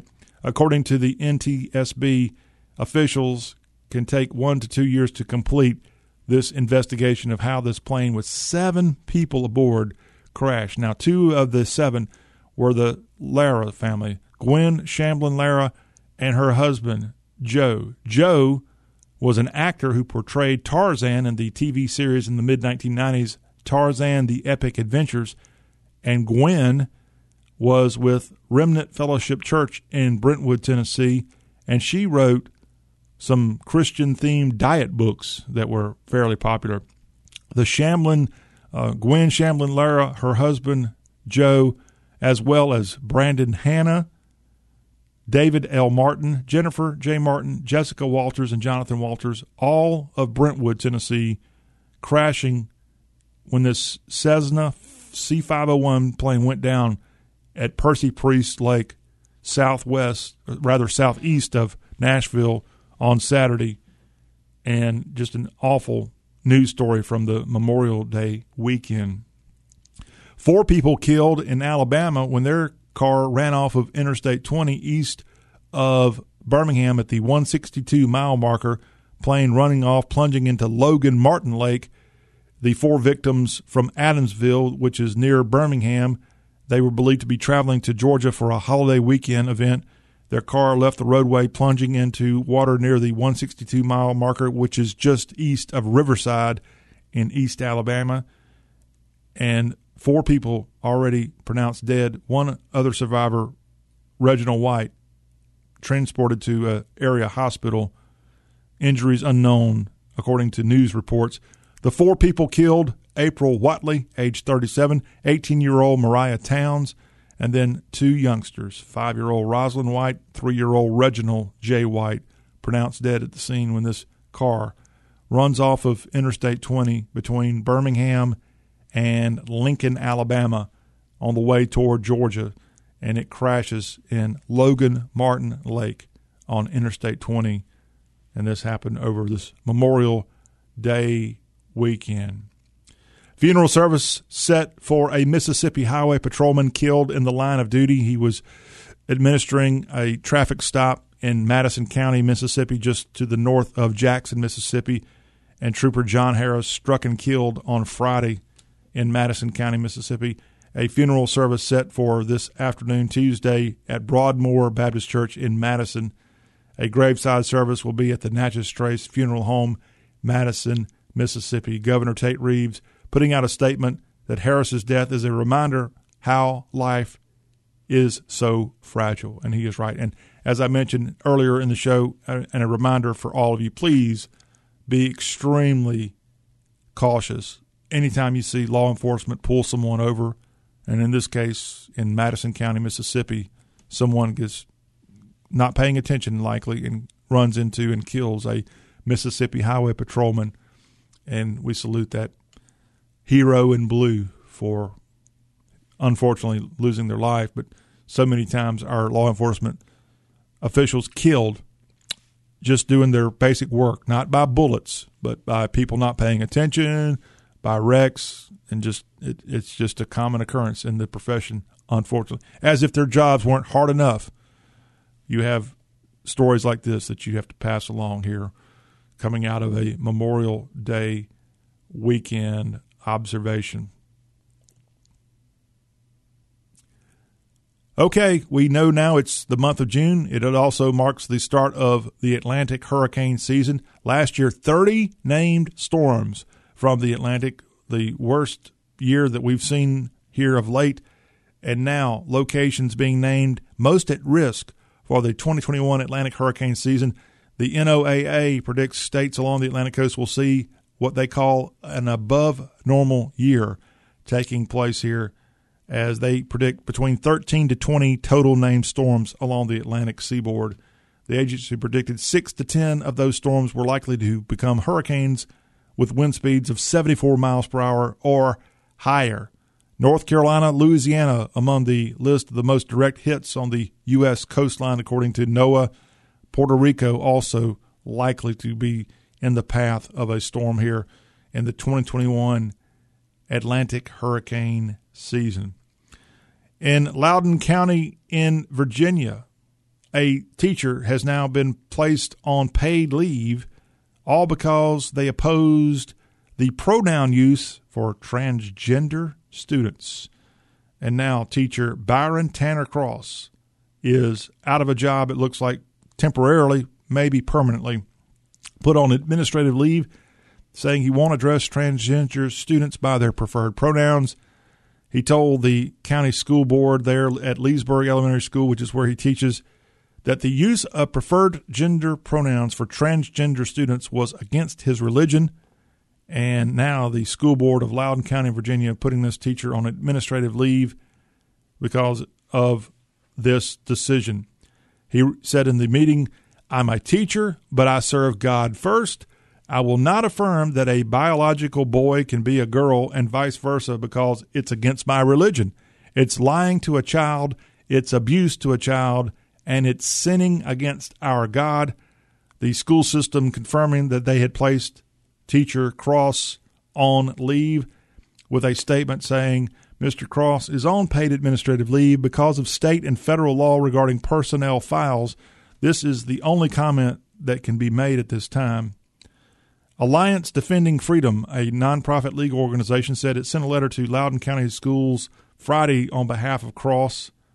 They say public schools have no business compelling teachers to express ideological beliefs that they don't hold. That according to the ADF Center for Academic Freedom. But more fallout from the world we live in and pronoun use, etc. In this case, from an elementary school teacher. I didn't realize that this was going on, this kind of conversation was going on even at that age. In fact, I saw a report from the weekend where there's textbooks now going out to young kids all about this kind of stuff. There's Blue's Clues. I saw this. They have an episode of Blue's Clues which targets kids 5, 6, 7, 8 years old, something along those lines. I haven't seen an episode of Blue's Clues lately. And it was all about pronoun usage. It was about transgendered, and they were waving the rainbow flag proudly on Blue's Clues. That's what is going on in today's world. An Alabama teen headed to the U.S. Air Force Academy in Colorado Springs has donated their hair to kids battling cancer. What a great gesture here by this Heart of Dixie teen before he takes the oath and becomes an Air Force Academy cadet. He does this amazing gesture. Huntsville resident Kieran Moyes doing this to help out Kieran's Curls for Cancer, a St. Jude fundraising effort, raised nearly $20,000. This youngster has told news outlets outside Huntsville, Alabama's Straight to L Brewery, where his hair was cut on Saturday, that he wanted to give back because there are lots of people that need help. And the effort to shave his head, which he had a large head of hair, by the way, 17-year-old Moyes, inspired to donate after losing a friend to cancer in middle school. And now got $20,000 helping out. The 17-year-old is a recent graduate of New Century Technology School and will begin at the Air Force Academy in the fall of 2021. Kieran Moyes in Huntsville, Alabama, said he hadn't had a haircut in 6 years. It's a good thing he got it cut because the Air Force Academy would have done it for him and they wouldn't have been able to raise $20,000 in their efforts. But way to go. Great job. Wish him well as he's going to be a Falcon at USAFA. A Southwest airline pilot has been sentenced for watching porn mid-flight and committing a lewd act. 60-year-old Michael Hawk apologized before a U.S. magistrate judge, and this judge, Mark Colson, ordered him Friday to serve probation and pay a $5,000 fine. And you heard me right. This is a Southwest Airlines pilot sentenced for watching porn mid-flight and then committing a lewd act. What was this guy thinking? Yeah, committed to do this. The 60-year-old apologizing, and this happened in Florida. This flight was to Florida, and now this former pilot has been sentenced to a year of probation. And Hawk said during a virtual meeting that it started as a consensual prank between me and another pilot. I never imagined it would turn into this in 1,000 years. The flight occurred in 2020 on a flight that he was piloting between Philadelphia and Orlando, according to federal prosecutors. When the plane reached cruising altitude, I'm afraid to read this story here to y'all. I'm afraid to keep reading. When it reached cruising altitude, Hawk got out of the pilot seat and disrobed and began watching porno films on a laptop computer in the cockpit. There's a joke in there somewhere, I'm sure. As the plane continued its flight, according to federal prosecutors, Hawk further engaged in inappropriate conduct in the cockpit as the first officer continued to perform her duties as an assigned aircrew member. The pilot stated that he had duty to comport himself in such a... The U.S. attorney in court records blasting this pilot, saying that he had, quote, a duty to comport himself in a much more responsible manner. You think? Oh, yep, going to be on probation, not going to jail. And you wonder why sometimes airline pilots get a bad rap.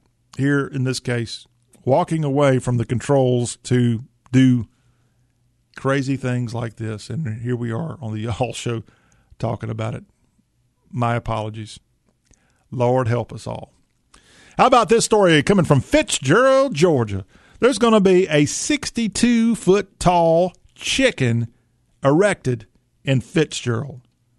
And it's going to be higher than the tallest dinosaur, taking shape in South Georgia, likely right around I-75 if I had to guess. Yeah, it's up. If you go South Georgia, you're likely to see this huge chicken as it is above homes. It's so big, 62 feet. That's 6 stories tall. And it is a chicken sculpted from living plants growing on its frame like a huge garden lattice. Leaders Fitzgerald, I think that's a bank there in Fitzgerald, GA, announcing plans for the chicken sculpture in 2019 as a feature to bring tourists to the city of 9,000 people. Well, nothing says let's go to Fitzgerald, Georgia, than a 62-foot tall topiary chicken.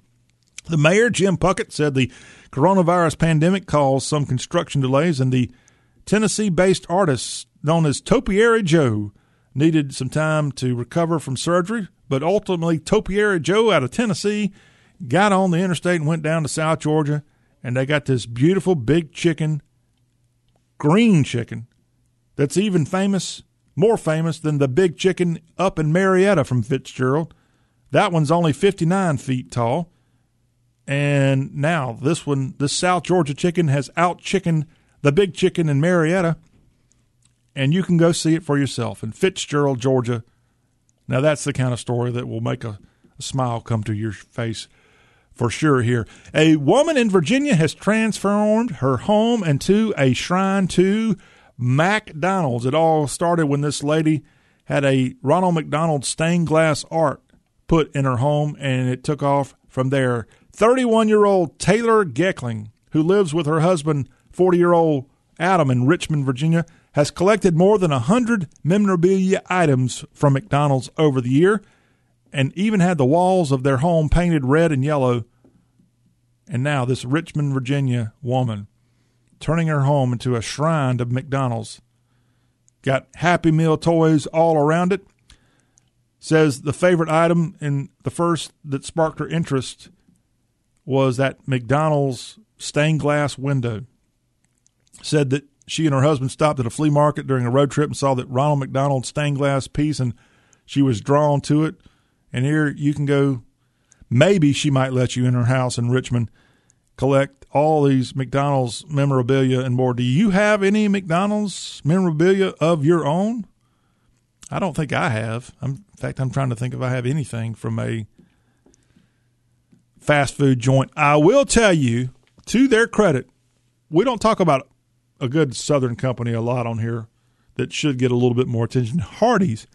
If you're lucky enough and if you got a memory, there was a time back in the 80s that Hardee's had these collector glasses, real glass. And I don't know if it had to do with a movie or at one time Hardee's used to sell fried chicken.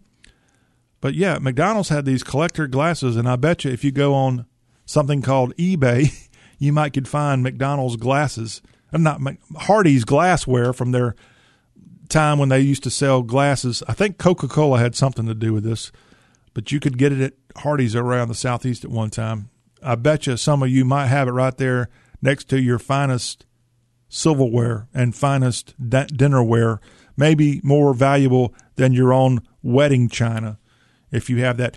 Happy birthday to the volunteer state. Today marks the 225th birthday of the great state of Tennessee, the nation's 16th state, I do believe.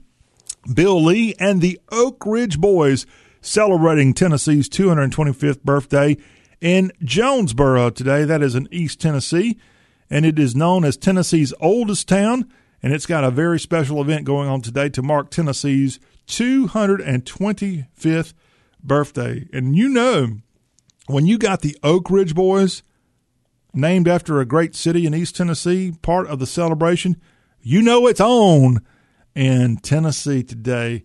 As Governor Lee says in a statement, as we reflect on 225 years of statehood, I'm honored to welcome the legendary Oak Ridge Boys to historic Jonesboro.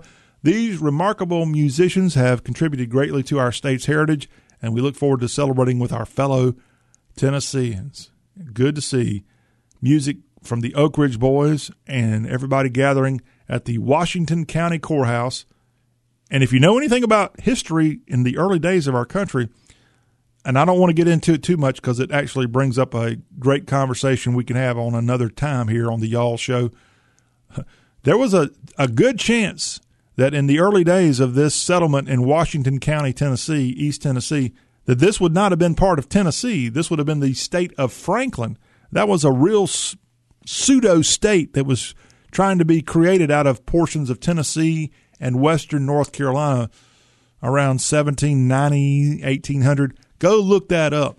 I don't want to bore you with the state of Franklin today. I want to bore you. Actually, I want to make you feel good about Tennessee's 225th birthday. Happy birthday to Tennessee.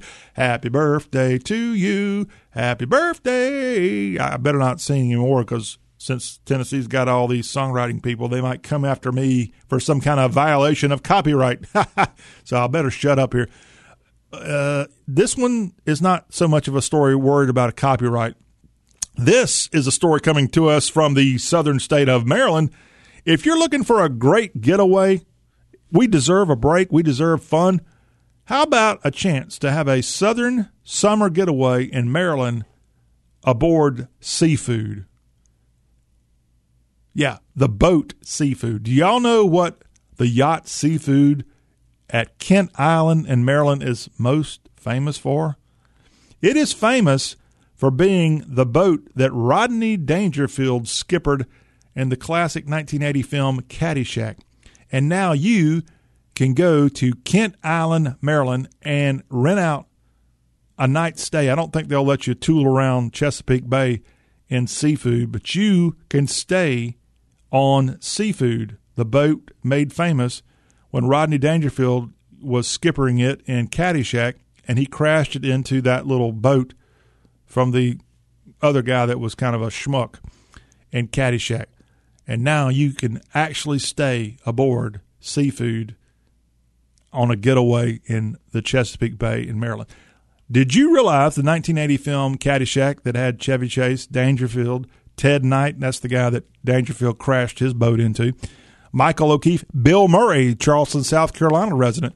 Did you realize that film was filmed in Florida? Although it was supposed to be, I think, set in the Midwest, it was filmed in Florida, and that's very evident when you tune in and see the boat crashing scene. YouTube, if you will, you'll be able to see the great boat crashing scene of Seafood in Caddyshack. But this film was made in the late 1979, 1980 time period, mostly in Florida, as production crews went to Florida and filmed around Palm Beach and more. The yacht club scene was shot at the Rusty Pelican restaurant in Key Biscayne, Florida. The dancing scene of Caddyshack, the 4th of July dinner, that was at the Boca Raton Hotel and Club in Boca Raton. And a lot of the golf scenes were filmed in Davie at the Rolling Hills Golf Club, which is now the Grand Oaks Golf Club. How about that? Filmed in the September 1979 after Hurricane David passed through South Florida. Caddyshack, truly one of the funniest movies ever made. Southern connections there for you. And you can make those connections come alive with a trip to go stay on Seafood and enjoy a good summer getaway if you're a Caddyshack fan. And if you're not a Caddyshack fan, something is wrong with you. Google how you can stay, speaking of Google, on this boat from Caddyshack. Unfortunately, Rodney Dangerfield will not be able to skipper you this time in this stay, if you will. Rodney Dangerfield, who also starred in another great movie about the South. Remember the movie where he was the governor of Georgia? That was from the 1980 period.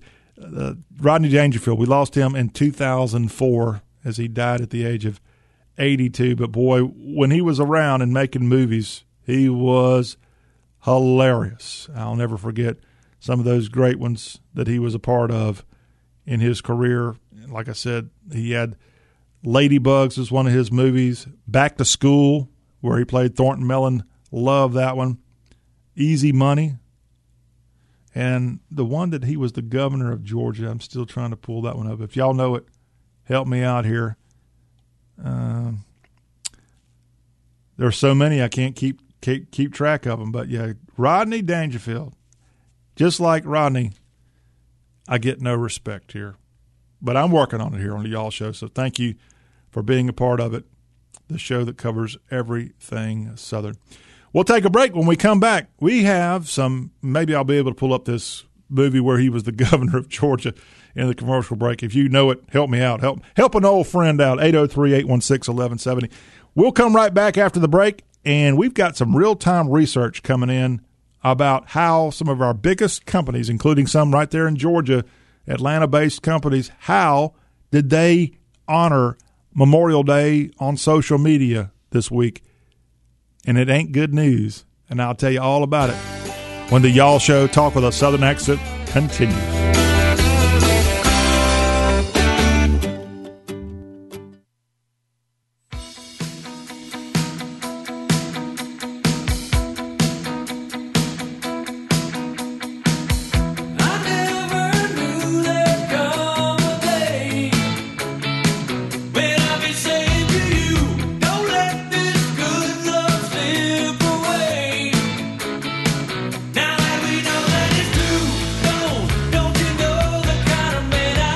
All right, my movie viewing skills is not quite, and definitely my movie retention skills not quite what they should be. I think the movie I was referencing, Meet Wally Sparks, out in the 1990s, not 80s, from Rodney Dangerfield. If I'm lying, I'm dying.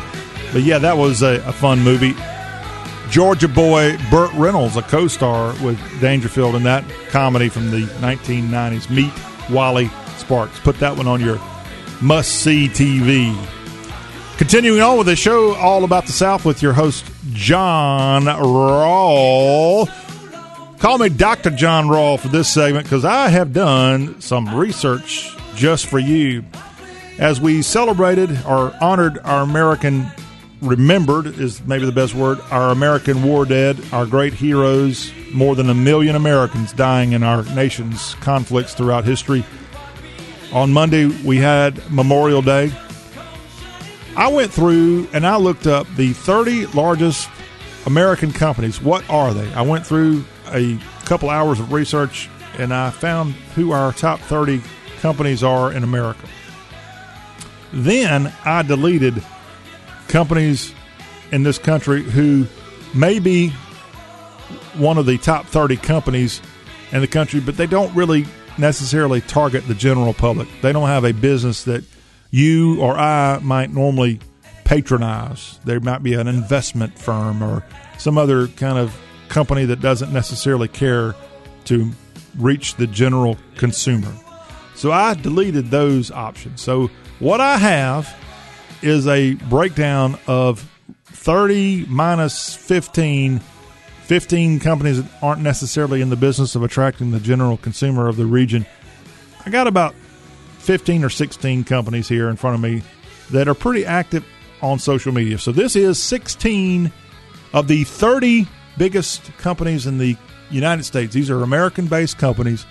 And I went through on Monday, Memorial Day, and went through and looked up if they even mentioned anything about Memorial Day on their official Twitter account. And I'm going to walk through this with you here. And I'm also going to tell you what they've got up today since we're in the month of June. If they've done anything today, maybe they just took off over the holiday and they're back up and going today. And that might explain what happened, why they weren't doing anything on Memorial Day Monday. So hang on, get your pen and paper out, and listen up. And if you're an American veteran, there's a good chance you might not like what I'm about to pass along to you. The biggest company, American company, I think, is Walmart. Walmart did not put out any kind of Twitter statement or tweet about Memorial Day 2021. Nothing from Walmart on Monday.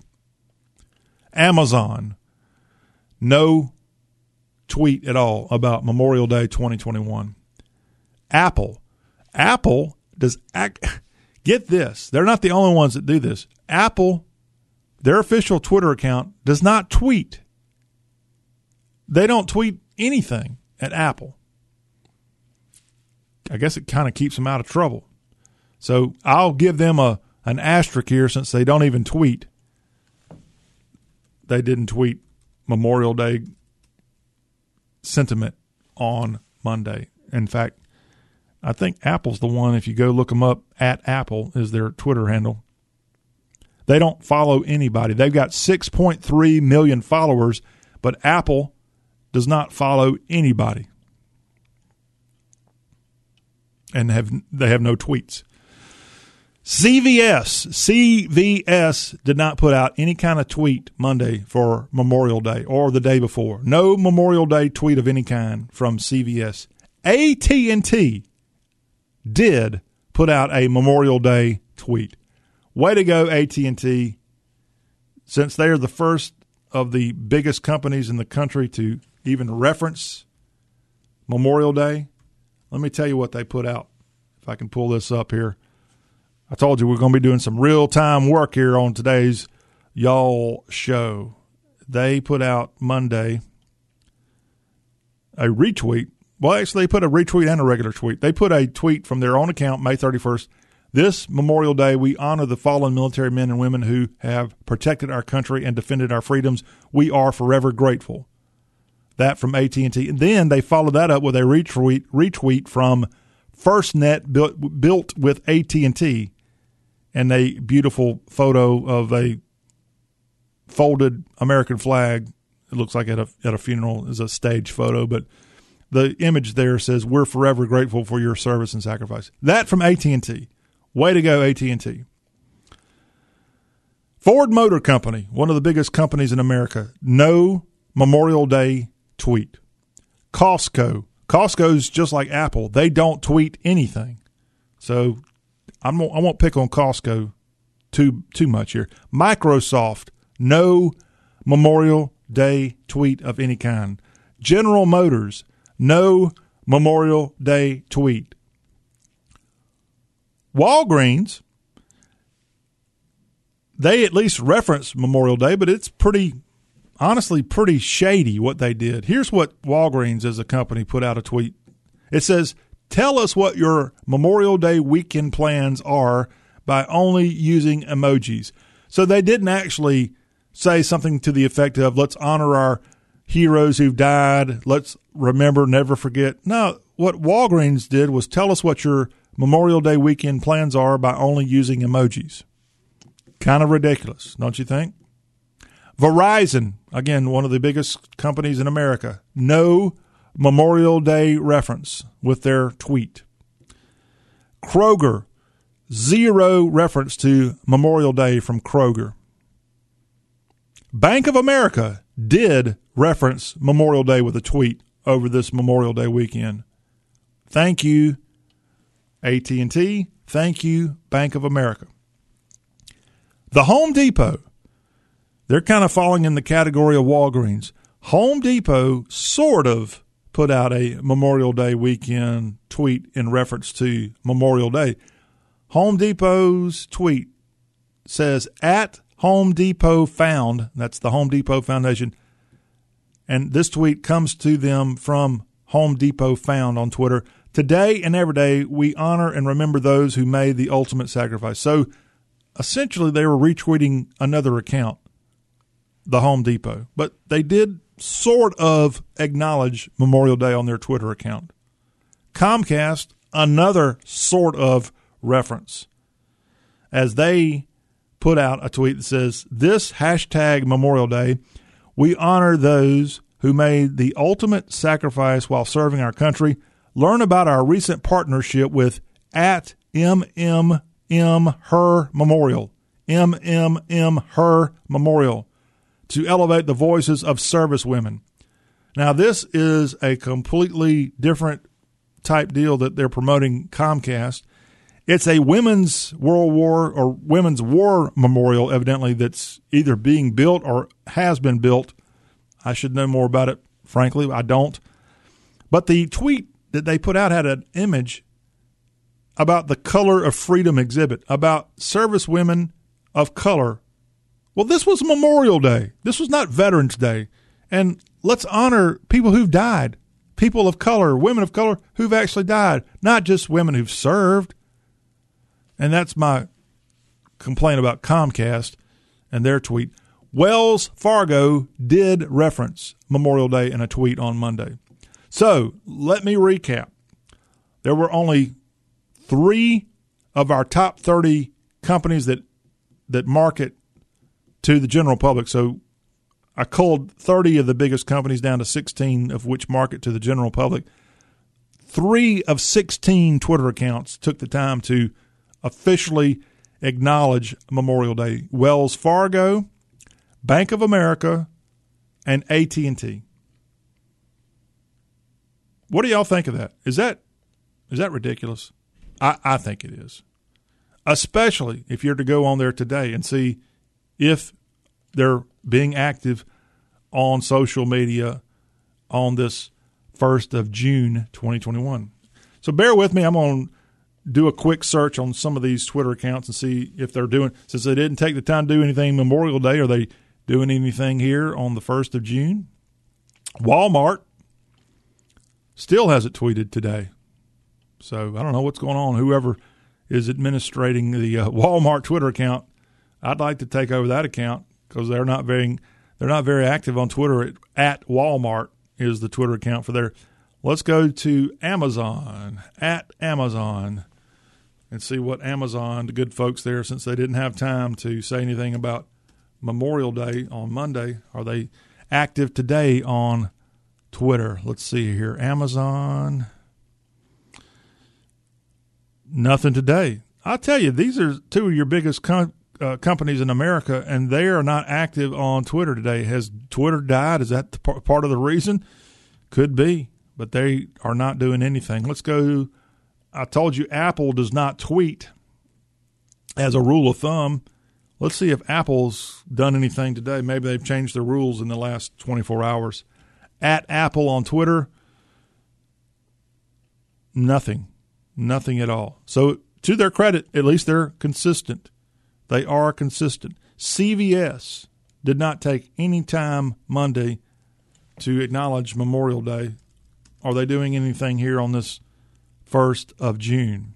CVS Pharmacy Twitter account. And let's see here.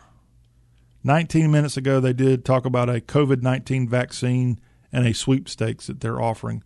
That from CVS Pharmacy. CVS also has CVS Health as a Twitter account. And not much coming from there at that Twitter account. And if I'm boring you, I'm sorry. I just thought it would be worthy of taking a little time here today to pick on some of these people for not doing a darn thing on Memorial Day weekend. One of our most important holidays. And they didn't do, they've got people on staff who are in charge of social media, and they didn't even take a time to acknowledge Memorial Day. From what I could see, I could be wrong, but from what I saw, nothing coming out. And Ford Motor Company, nothing at all today. Nothing different there.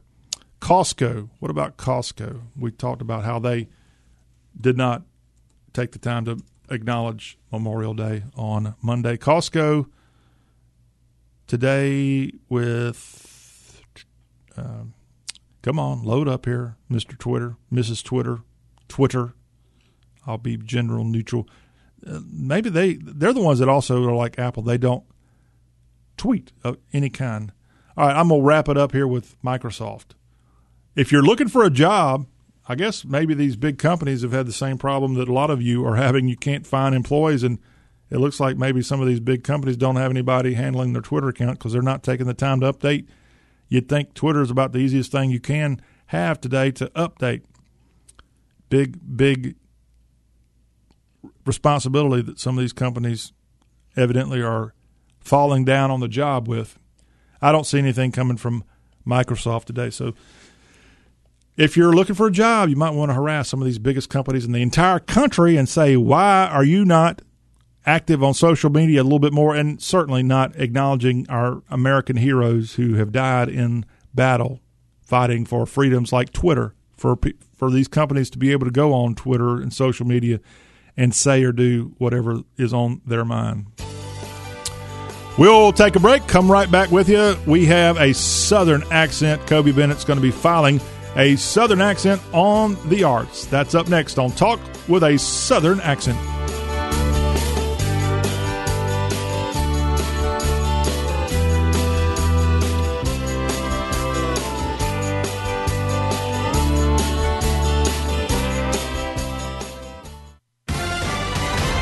Southern accent. Here's what's entertaining the South from y'all.com. I'm Kobe Bennett. Sad news as Eric Carle, author and illustrator of The Very Hungry Caterpillar, passed away last week. Carle illustrated more than 70 children's books in his prolific career, most of which were written by him. and more than 145 million copies of his titles have been sold worldwide. The Very Hungry Caterpillar makes up for around 50 million of those copies, and has been translated into 66 languages. Regarding the success of his iconic title, he said on the book's 50th anniversary, "My friends and publishers and editors have been asking ourselves why The Very Hungry Caterpillar is so very successful. It took me a long time, but I think it is a book of hope. Children need hope. You little insignificant caterpillar can grow up into a beautiful butterfly and fly into the world with your talent." Rest in peace, Eric Carle. Entertainment, headlines, and more at y'all.com. All right, good information and inspiring information coming from our own Kobe Bennett with a Southern accent on the arts here on this Tuesday. Y'all Talk with a Southern Accent. We have got one little segment left, a quick look at some Southern sports information. We'll hit that right after the break here on Talk About Y'all. This is the Y'all Show.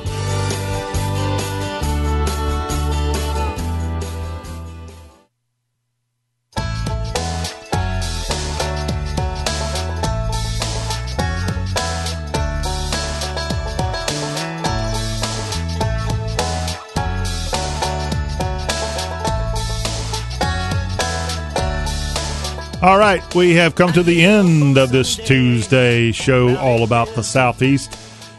As we wrap up, let's give you a quick update on sports. NBA action for this Tuesday. Celtics and Nets continue their series from Barclays Center. The Nets, the homestanding Nets, with a 3-1 margin. That game tips off 7:30 Brooklyn time on TNT. Trailblazers and Nuggets. That series knotted at 2 apiece. That game on NBA TV from Denver this Tuesday evening. And then a game going on between the Lakers and Suns from Phoenix Suns Arena in the desert. And the Suns and Lakers currently with a 2-game series tie as they're trying to make out what the world's going to be having on the NBA West side of things.